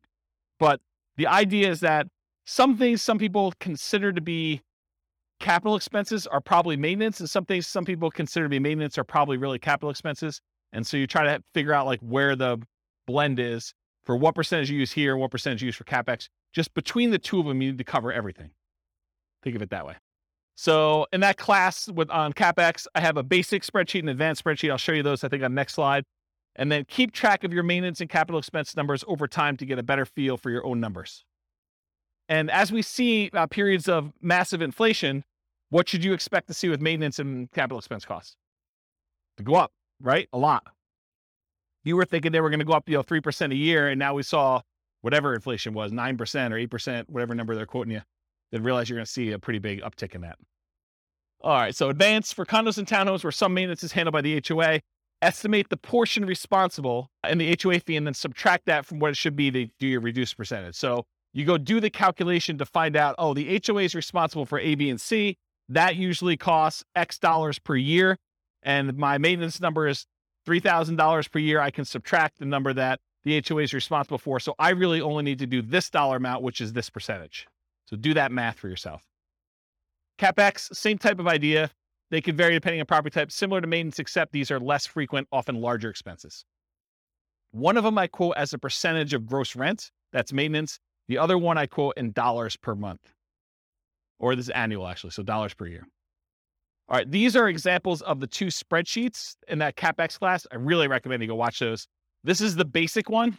The basic one you put in the cost in today's dollars of all these different things that you're going to do, how frequently and number of years that you replace them, and then it will take an inflation rate into effect and tell you this is what it will cost this number of years in the future. So this is what my yearly cost is that I need to save. And this is how much I need to save each month. So it tells you how much you need to save for the year's costs and how much you need to save for the month's costs in order to have all these things covered with inflation this number of years out for one use. So that does the basic one. The advanced one is more complicated because it does the cost in today's dollars, the frequency, and then you can put in how old the thing is today. So you may only have, instead of 10 years for an air conditioner, you may be 5 years in. So you really only have 5 years to save up to replace an AC.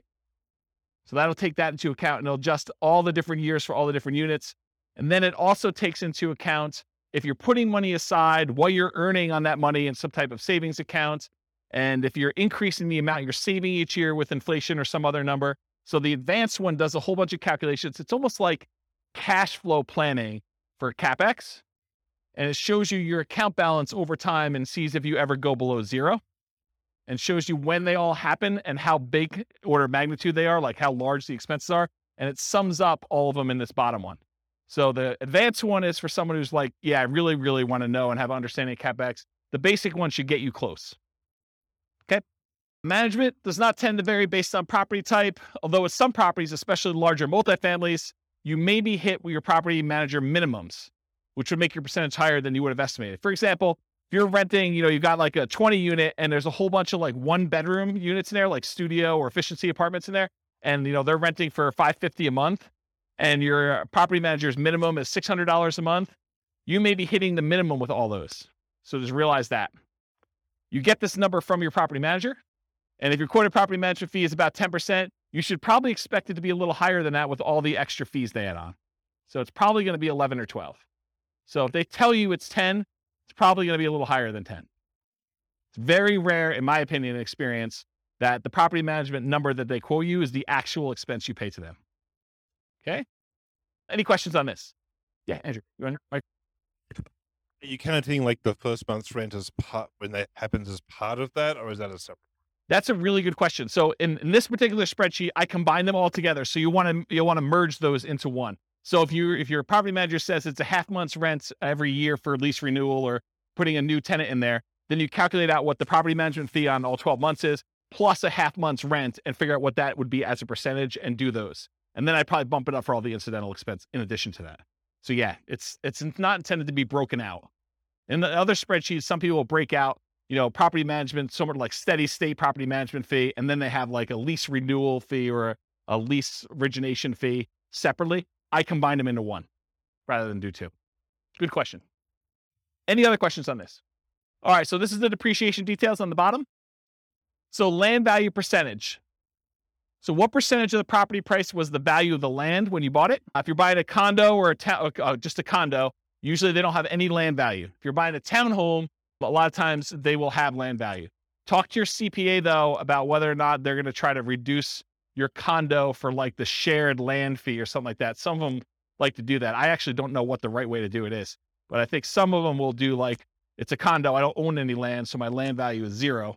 And some will say, well, you're built on something, and so we got to kind of attribute it to that land, and I'm not sure which way they do it. Anyone know like what their CPA does? Okay, yeah. No one knows. It's a mystery.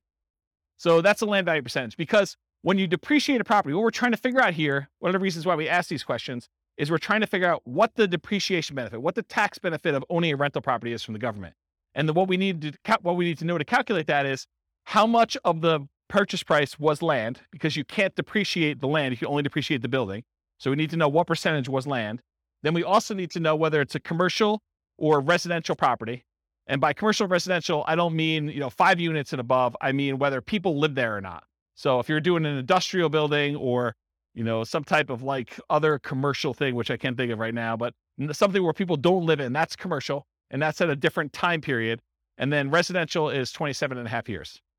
And then lastly, I need to know what your effective income tax rate is to estimate what that cash flow from depreciation will be for you. I need to know what your tax rate is so I can say, hey, look, you're going to be able to depreciate this amount of money. And at your tax rate, it's about this much per month for you. Okay. So what the land percentage is, then we're asking about property type, single family home, condos, townhomes, duplexes, triplexes, fourplexes, and 5+ units. We're typically using R, just residential. So you're doing an R or a C here. And if you put an R there, it's going to use 27.5 years. If you put a C, it's going to use 39 years. The overwhelming majority of you will not use 39 years. If you would put a C here, you would know. You would know. Okay? So use R unless you know otherwise.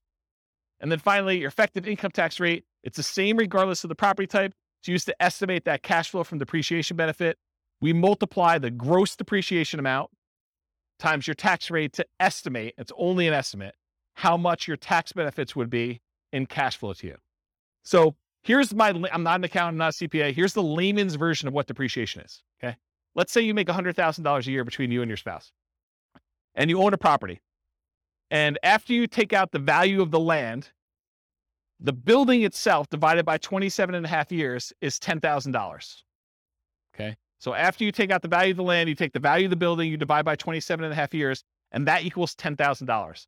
That $10,000 is what I call gross depreciation. You're not going to hear your accountant or your CPA talk to you about calling it gross depreciation. That's like a real estate investor, James kind of term, okay?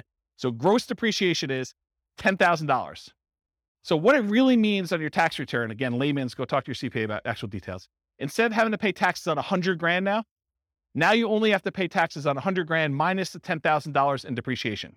So you're really paying taxes on $90,000. So if you think about it, the $10,000 that you got in gross depreciation, if you multiply that by whatever your tax rate is, that tells you how much you did not have to pay in taxes.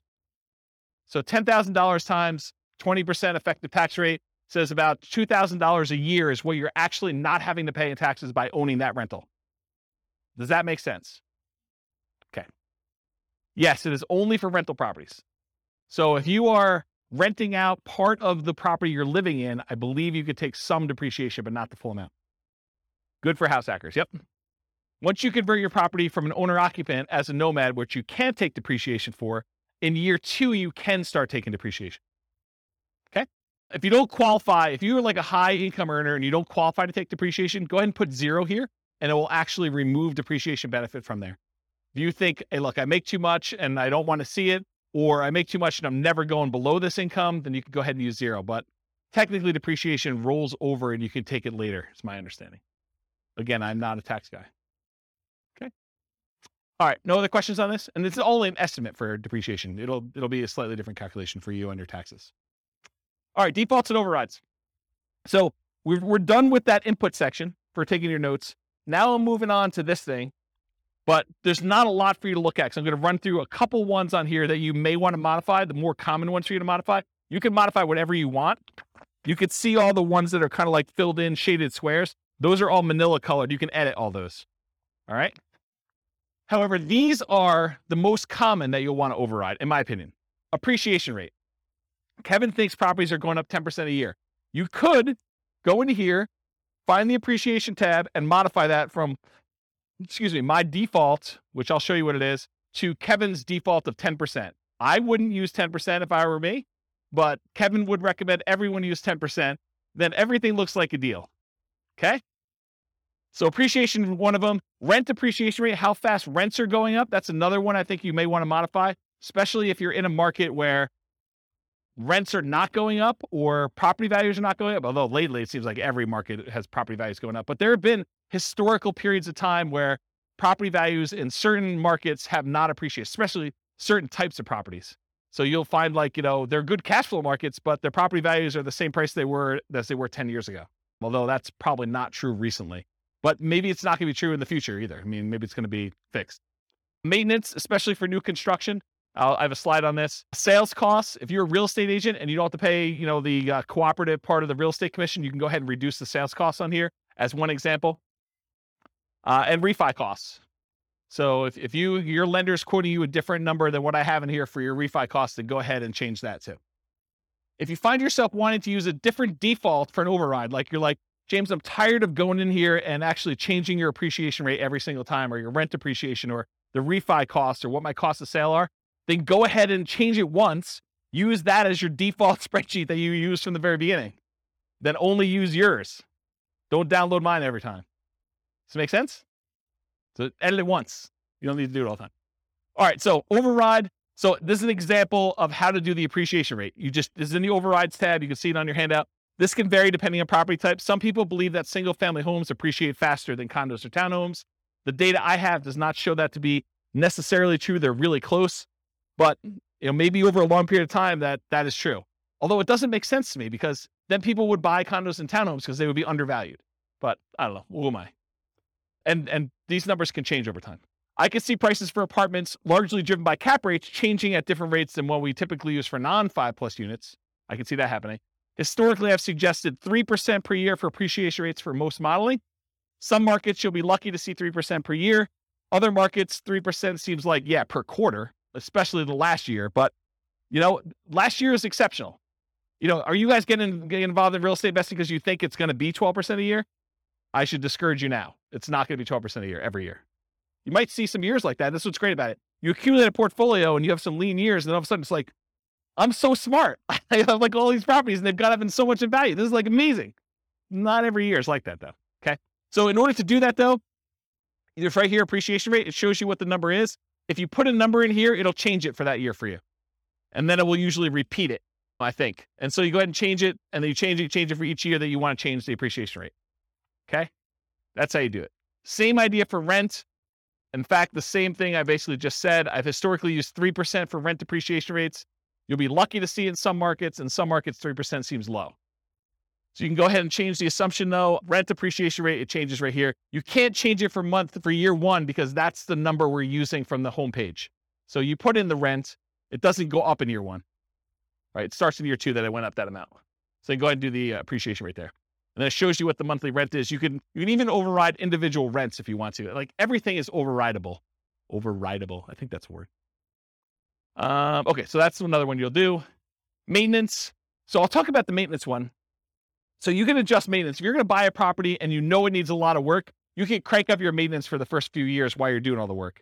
But another case that we see a lot is new construction, where you're buying a property and you know that because you have a home warranty from the builder and everything's brand new, that you're probably not going to see pretty high maintenance for the first few years. So you could artificially lower your maintenance numbers.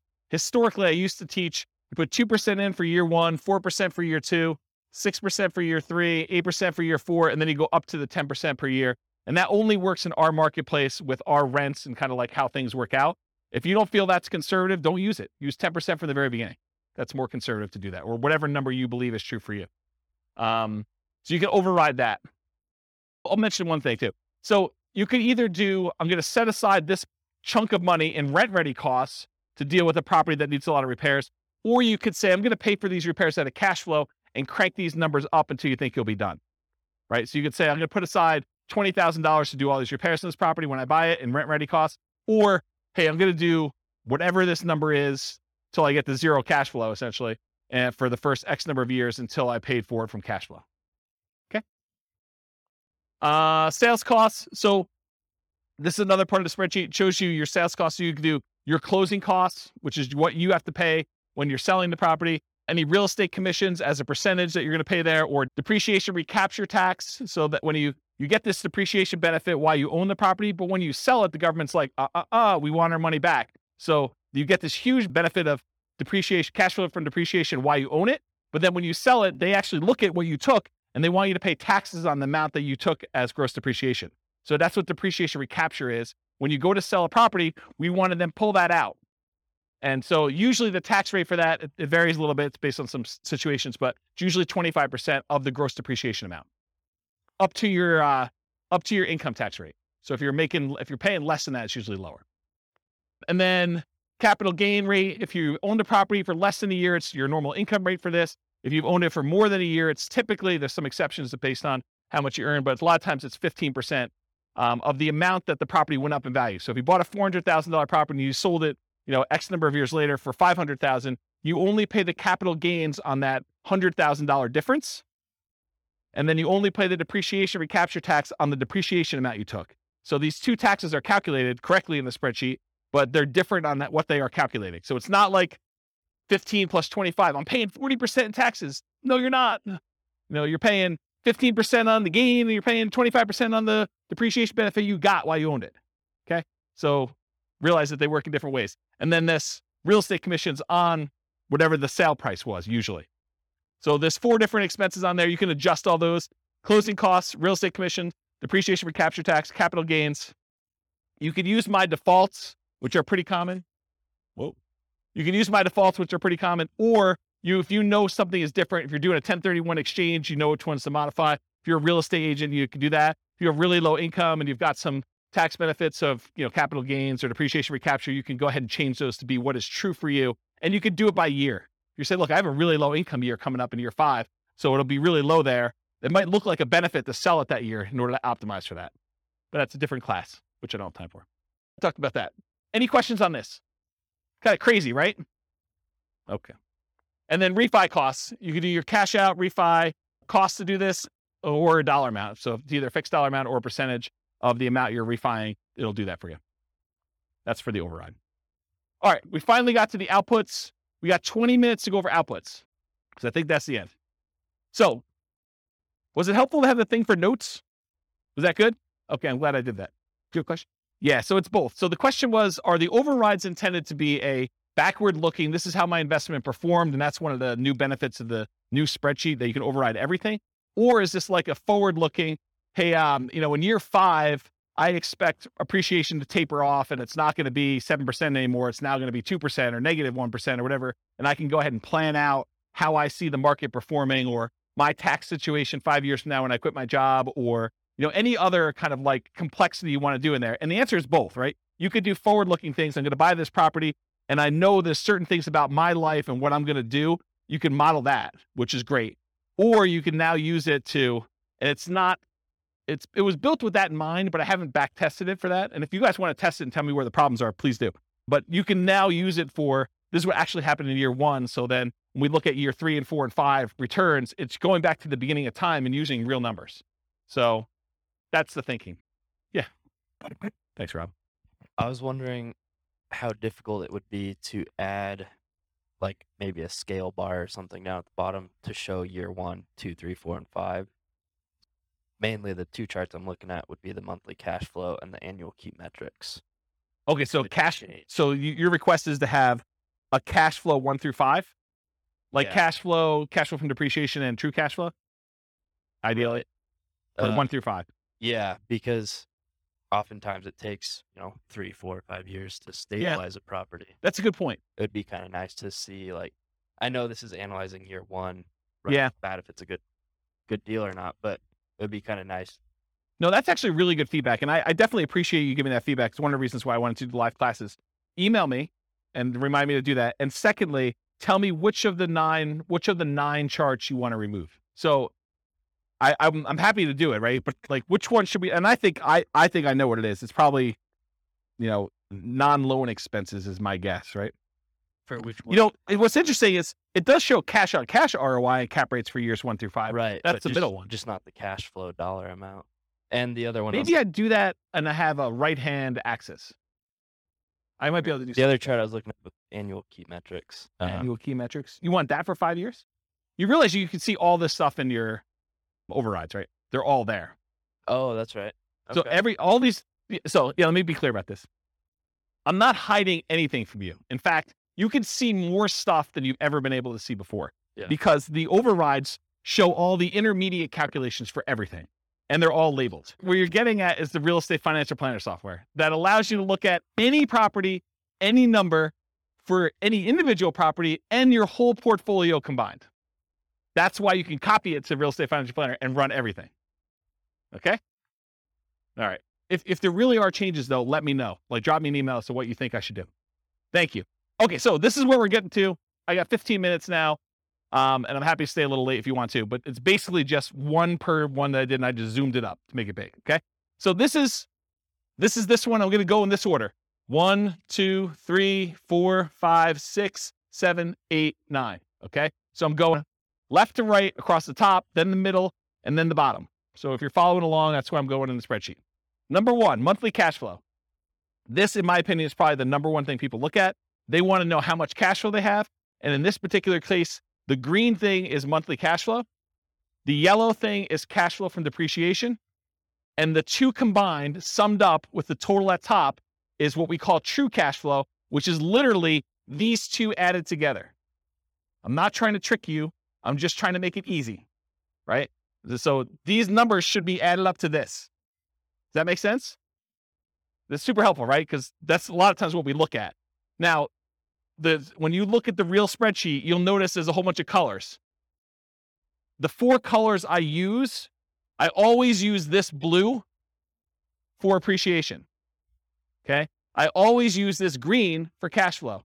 I always use this yellow for cash flow from depreciation. And I always use red for debt paydown.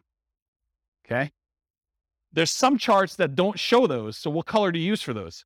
So these two, the ones in the middle, are not those colors. They're not part of the 4. Neither of these. Neither of these.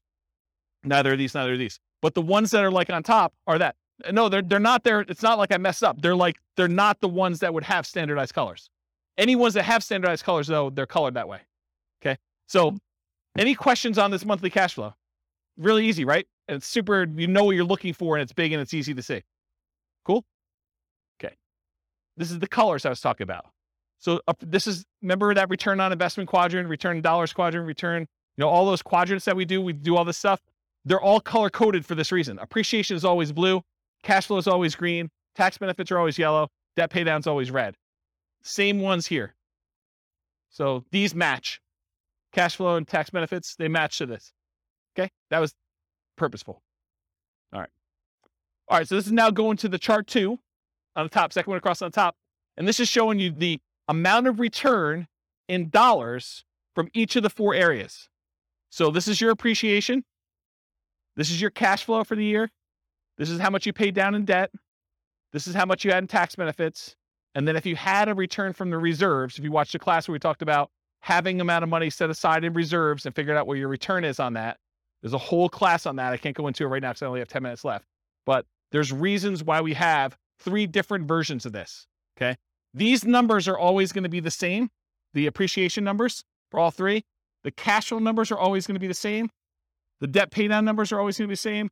The cash flow from depreciation numbers are always going to be the same.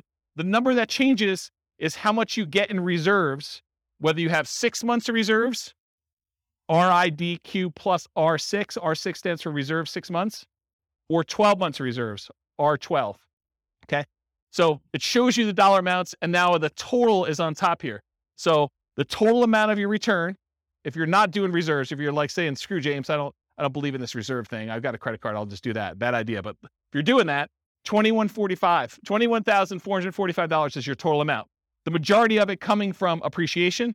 The next biggest one is your debt pay down, a little bit of cash flow, a little bit of tax benefits. Okay. So you can see that. Then you see how much you got. If you had 6 months of reserves, you're getting a return on that. And 12 months of reserves if you're getting a return on that. Just shows you dollars. Does everyone understand what I just went through? Because it's going to make me explaining the next chart a lot easier if you understand this one. Everyone got it? Any questions? Yeah, Andrew. Where's Mike?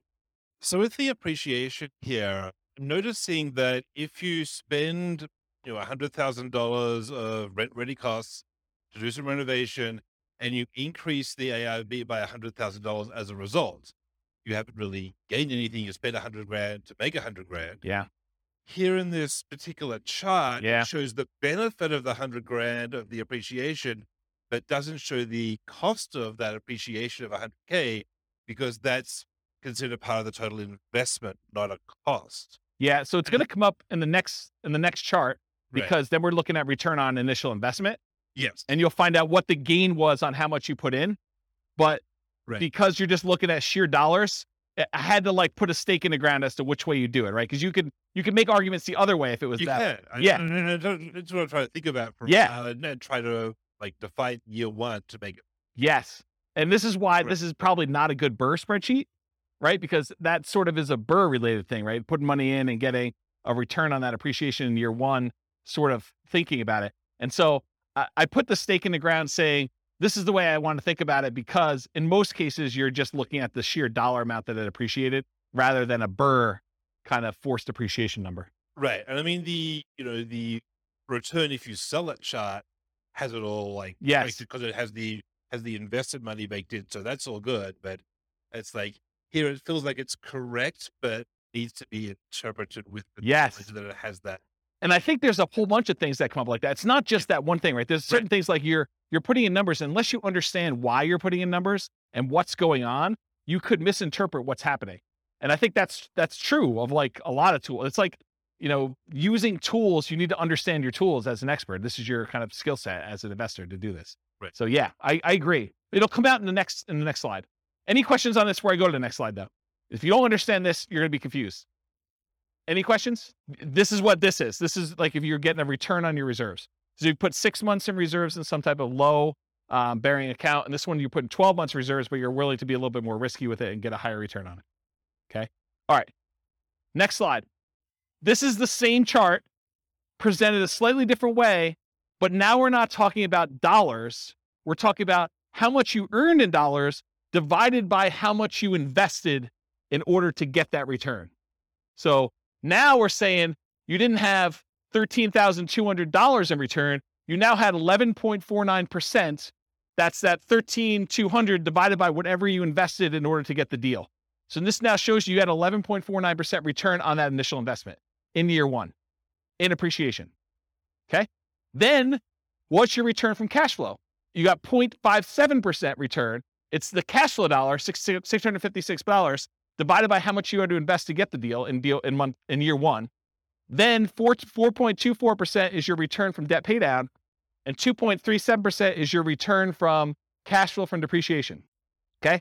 Then there's a total on top. If you downloaded the old spreadsheet, there weren't totals up here. Now there are. You're welcome. Yes. But everyone has their own version of what a deal is based on what their situation is, what their investments that they can make are, what their market is. There's a lot of factors that go into this and what your plan is, right? I think there's a lot of things. And so this is more of the 2 hour of like setting your, what did I call it? I think I called it like, what did I call it? Establishing your buying criteria.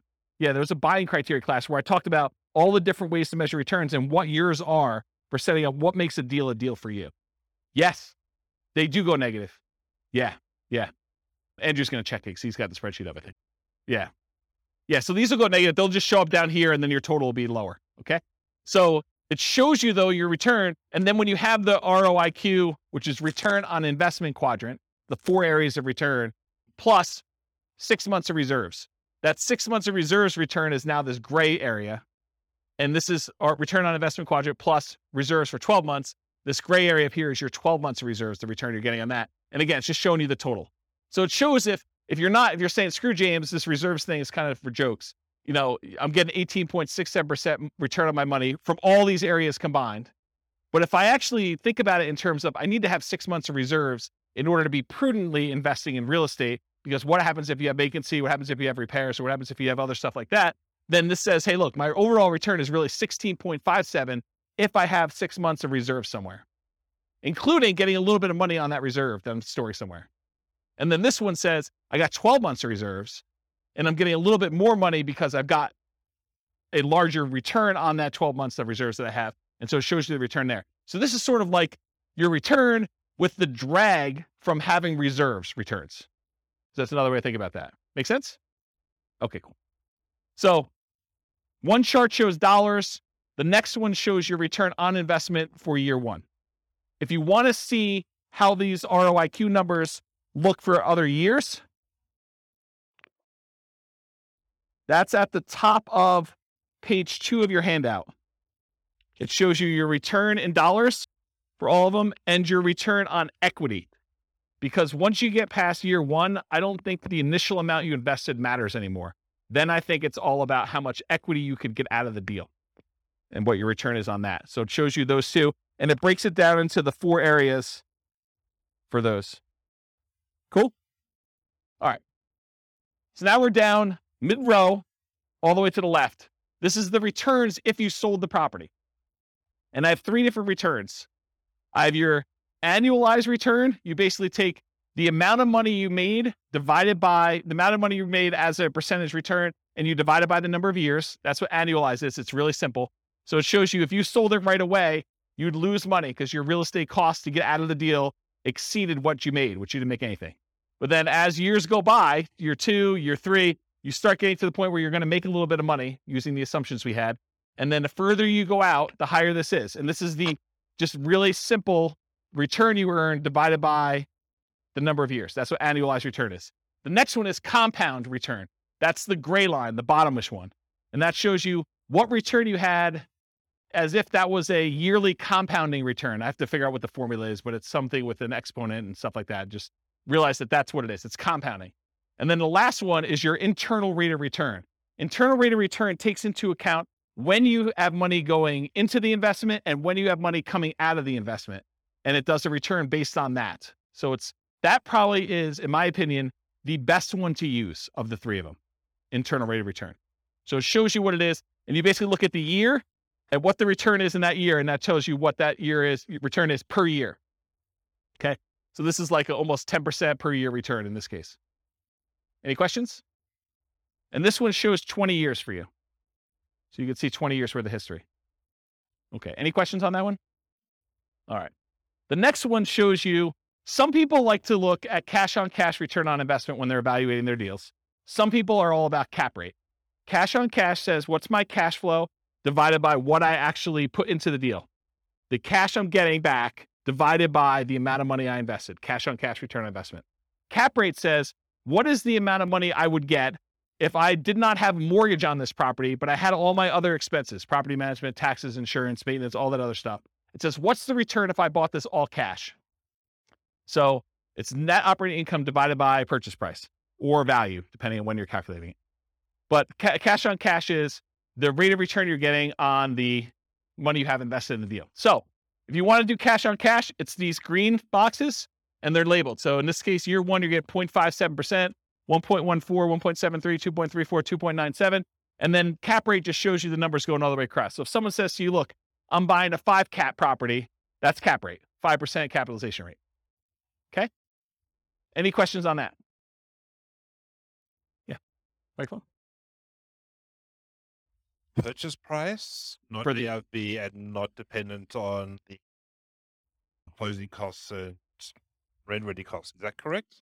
Yeah, this is a weird one, right, Andrew? Because I mean, it depends on what you're saying. You can make an argument that it should be on ARV, right? Because that's really the value of the property. It's like your net operating income divided by the value of the property. That's how it's calculated in year 2 and 3 and 4 and 5. But year 1, we often use purchase price. So I don't know. I mean, Or it could be purchase price minus closing costs because you can't get away without. Yeah. So are you going to the bank and you're trying to show them, like how bad this is, or, or you bragging to your friends at a coffee party and you want to tell them the better number? I don't know. It's literally like you could go either way. What I actually do here, I don't remember. Probably. I think it's purchase price. Yeah. So that sounds, well, it shouldn't be. It should be ARV. Okay, maybe ARV. Because Use ARV. if I'm doing year 2 and 3 and 4, I wanted to be Yeah. consistent. Yeah. I didn't want to have a number there. So I do ARV, but you can make a really compelling case to do purchase price, right? Because that's really what you're buying it at. Or total invested is the other, because you have to invest.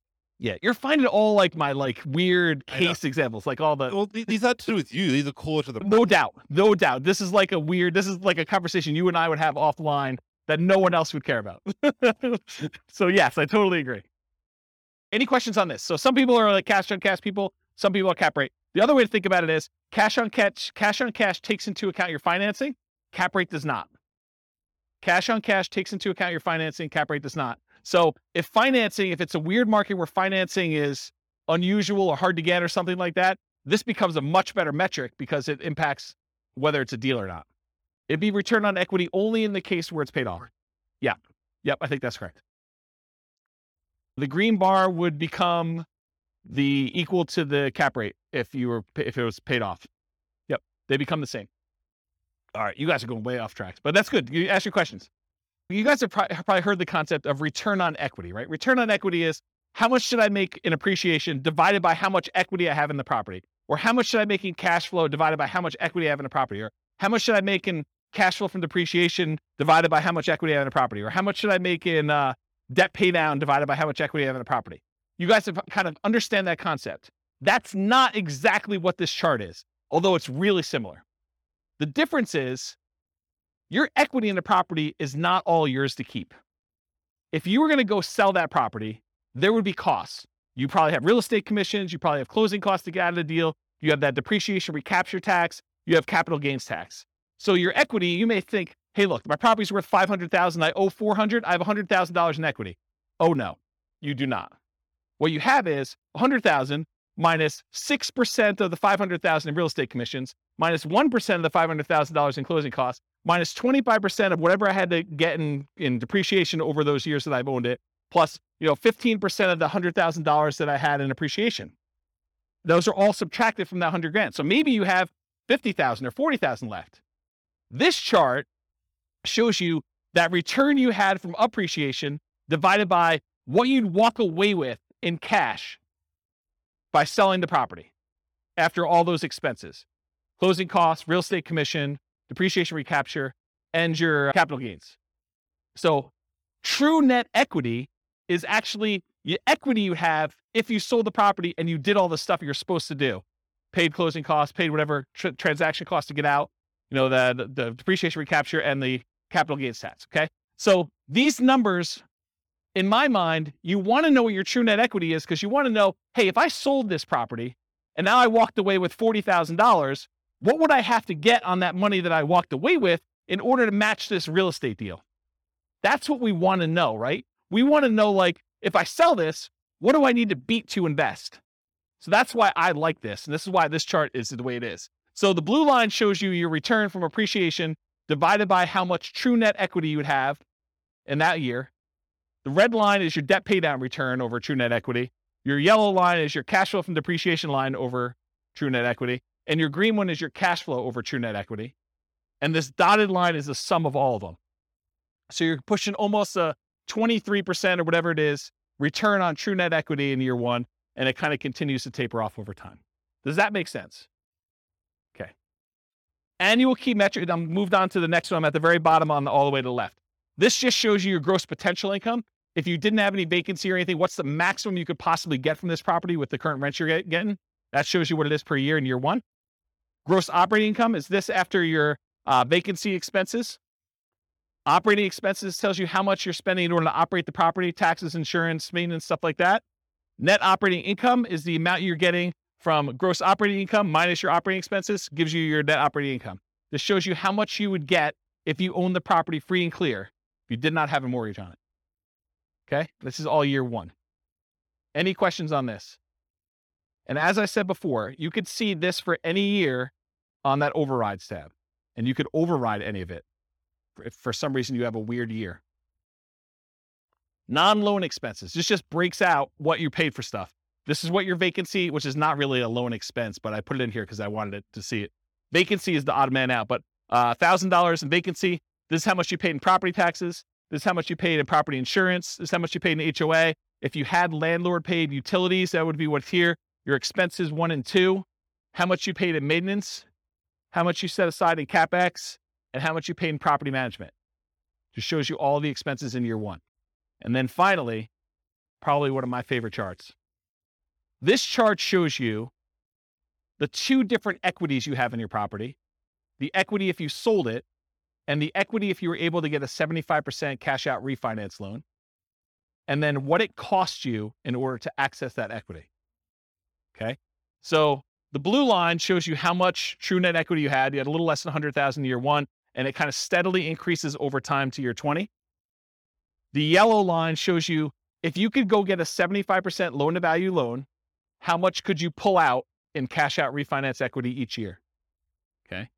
And then the dotted line shows you CTA stands for cost to access true net equity. So what are all the costs, real estate commissions, closing costs, depreciation recapture tax, capital gains tax, in order to get at this $100,000. So you paid 40% of what you got out here of $90,000 or so in order to get at this. That's really expensive money, right? So you could see what the cost was in order to get at that money, okay? And if you do a cash out refinance, it starts off really, really expensive to get out a very small amount of money. But over time, as your equity increases, your cost to access the cash out refinance equity goes down. That make sense? Because a lot of people are like, hey, I want to redeploy this equity, right? I want to go use this. Well, some people don't care. They're like, I don't care about the cost. It's the opportunity to go buy another property. And in that case, that's fine. But at least you know now what the cost is to get at that. And this shows you how much you can get at. Okay? All right. Last slide. Then I'll take questions if you guys have it. I would suggest to you, if you're serious about being a real estate investor, go analyze 100 deals. And one of the reasons why I want you to do this is, number one, I want you to be practiced so that when you actually have a deal you're serious about, you know, like where stuff goes, where to get things, and you're pretty quick at doing it, and you have a feel for a lot of different stuff. And secondly, I want you to know what a deal is and what a deal is not in your marketplace. Because if you go analyze 100 deals, 90% of them are going to suck. They're just going to be like, yeah, it is a pass.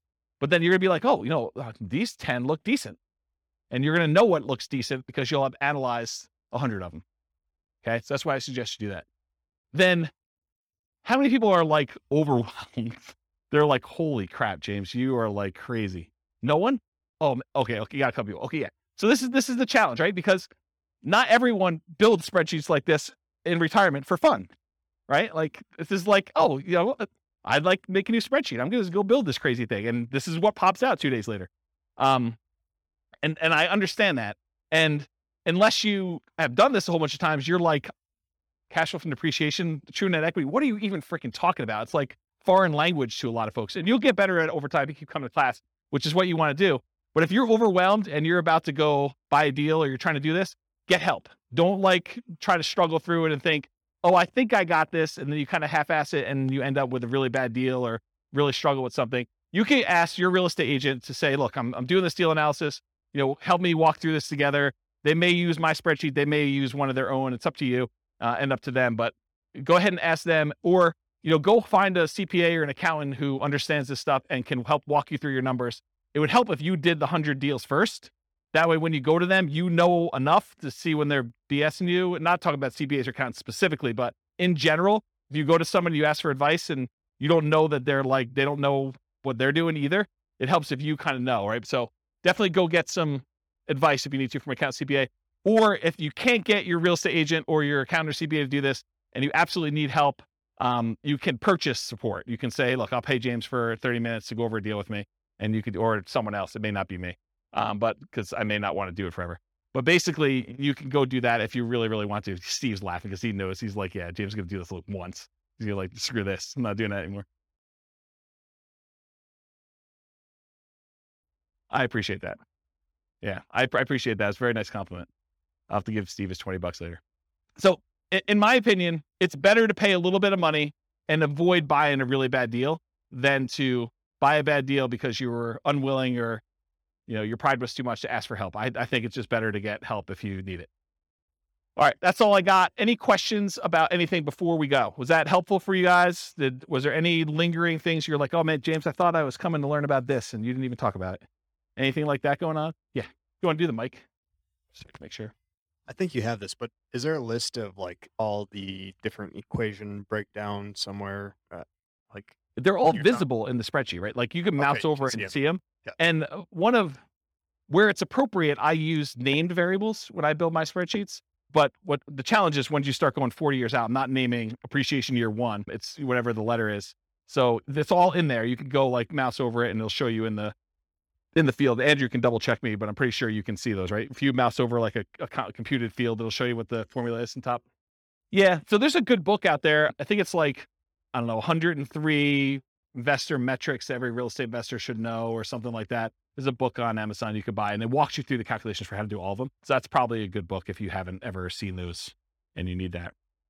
I don't remember what the title is, but it's something like that. 52 metrics some real estate investors need to know, or look on Amazon. I was just wondering, where do we go to start the 100 deals? MLS. Just start going through MLS. If you're doing stuff locally, go pull them out of the MLS, or you're doing stuff remotely, pull them out of their MLS. But yeah, don't overcomplicate this. Just go pull up deals. It doesn't even matter if it's a good deal, because you're going to start finding out what's normal, and then you'll start saying, "Hey, look, I'm tired of analyzing the same crappy deal. Let me start discerning and getting better." Anything you do in life that you practice multiple times and you do repeatedly, you just naturally start getting a feel for it, and you get better at it, and you start understanding how things work out. And it may take more than 100, or you may be done at 15. It's probably going to be closer to 100 though. And I can't tell you how many deals I've analyzed at this point. It's a lot. It's a lot of deals. And eventually you start coming up with rules of thumb where you're analyzing a deal and you're like, oh, this is just like this property that so-and-so bought or I bought, except it's $10,000 more or $50 less in rent or $100 more in rent. And so you start getting to the point where you're like, that was a really good deal. It was like $200 a month cash flow. So if it's $50 more in rent, that's going to be like $250 in cash flow. So I know that's going to be a good deal.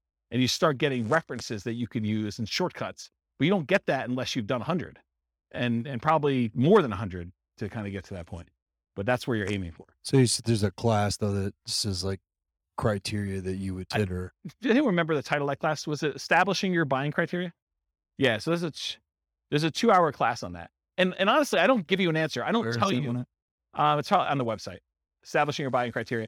So the challenge you're going to have with that class is, I don't say to you, 10% cash on cash, you want to buy those, right? What I talk to you about is, these are the different kind of metrics you can use to establish whether this is a deal for you or not. And it's up for you to decide what that is. And honestly, if I gave you numbers today, they may be very different than what they are 6 months from now. And I know they're different than what they were 6 months ago.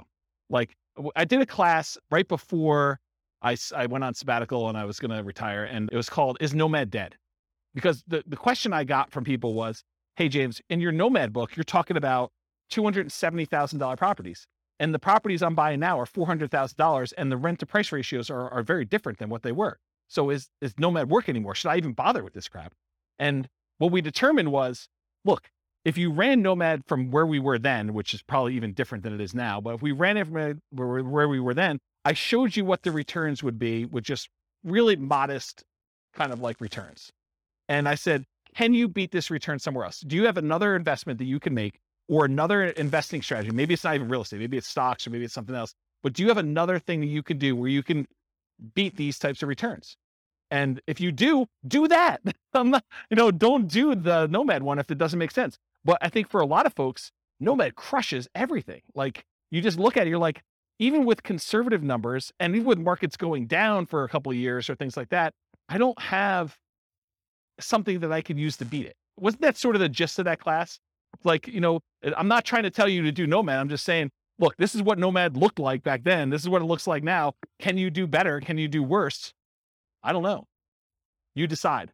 So I can't give you a number. I can't tell you, you need to make $100 a door, or you need to make $500 a door, or you need to make 5% cash on cash, or you need to do this. Partially because I could tell you need to make 5% cash on cash, but that may be for putting 25% down. And maybe it's not even buying in our local market. And then you're like, well, I can't find any things where I can get 5% cash on cash because I'm doing Nomad and I'm putting 5% down. So nothing's got 5% cash on cash. It's all negative.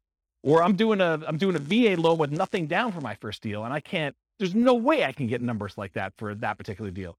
And in another market, someone could be listening to this recording and being like, man, you guys aren't able to get positive cash flow. I'm trying to determine whether I'm buying a $600 a month positive cash flow deal or the $450 one that's in a slightly better area. And so it's a totally different thing. Or maybe you're doing short-term rentals or something like that, where it's like, yeah, 5%, like try 50% cash on cash return in the year. Like, they're totally different numbers. Or maybe I'm doing Burr and I'm really trying to not have money in the deal at all, but my cash flow I don't care about because I can wait a long time for cash flow to improve when I don't have anything in the deal. There's all different criteria, and it's really you that needs to decide that, not me. I can't come in here and tell you do this, and it'll be out of date, 3 months from now, especially if the market softens or the market gets, hard to imagine it getting crazier than it is, but the thing goes both ways. And a lot of people who come to these classes and they're relatively new, they haven't seen the down market yet. And so you don't know what you don't know. And I'm sure I'll talk about that in future classes, but I've lived through some pretty rough markets. And so you have a different perspective when you do that. And you know that you can't put in 10% for appreciation and expect that to be a reasonable number. Right, Kevin? Yeah. See? But when you put in 3% and then you go back and you're like, wow, James was off. It's not 3. It's been 9 for like the last 3 years. And I look like superstar. Just, remember those superstar feelings next year when you give 5% back, right? Because it still is awesome, but it's still not, where it is. Even if it didn't go up in value at all and all you did was pay it off over 30 years, the numbers look awesome.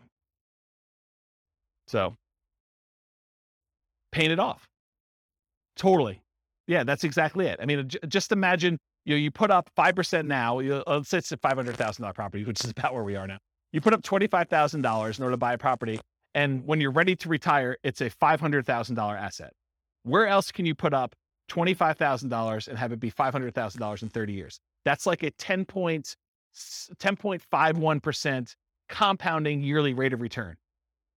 Yes, totally. And this is what I'm saying. I'm trying to really simplify the math down and make it so it's hard to not do this. But my point is, and I'm going really over time, there's a phenomenon in the more traditional stock market investing world. It's a special time in your life when the amount of money that you're investing each year is produced by the amount you have invested. So you're putting away, let's say, $10,000 a year, and you get to the point where you have $100,000 invested, and then that year you have $100,000 invested, and that produced $10,000 return for you, and you're putting in $10,000 a year. It's this like magical inflection point where your investments are doing as much work for you as you are personally doing yourself with active activity, like you're doing stuff.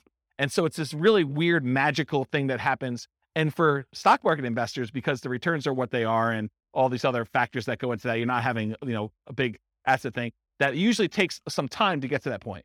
What's crazy is that with Nomad, a lot of times that happens in year one, where you put up a certain amount of money, especially if you're putting these really low down payments, like 0% or 3% down, and you have a crazy appreciation year of 6 or 7 or 9% or whatever it is. You could get to the point where the investment you have is doubling what you put into your deal in that first year.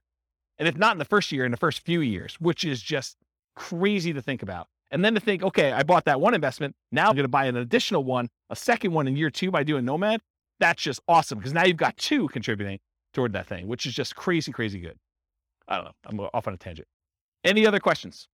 Well, thank you all for coming. I appreciate it. We'll stick around for a few minutes. I'm going to stop the recording. Thanks all for coming. I will talk to you all soon. With home prices up, mortgage interest rates up, and rents up, but not quite enough to counteract the higher prices and interest rates, cash flow on rental properties in Toledo is harder than ever. Book a call with the Real Estate Financial Planner to apply our proprietary 88 strategies to improve cash flow on your rentals. See the show notes for a link to schedule your call and improve your cash flow today. If you're a real estate agent, lender, or professional in Toledo that wants to help our real estate investor listeners, consider reaching out to learn about collaboration opportunities with this podcast. We'd love to add more value to our listeners by having you assist our investors buy, sell, and finance their real estate investments. See the show notes to schedule a call to discuss collaboration opportunities.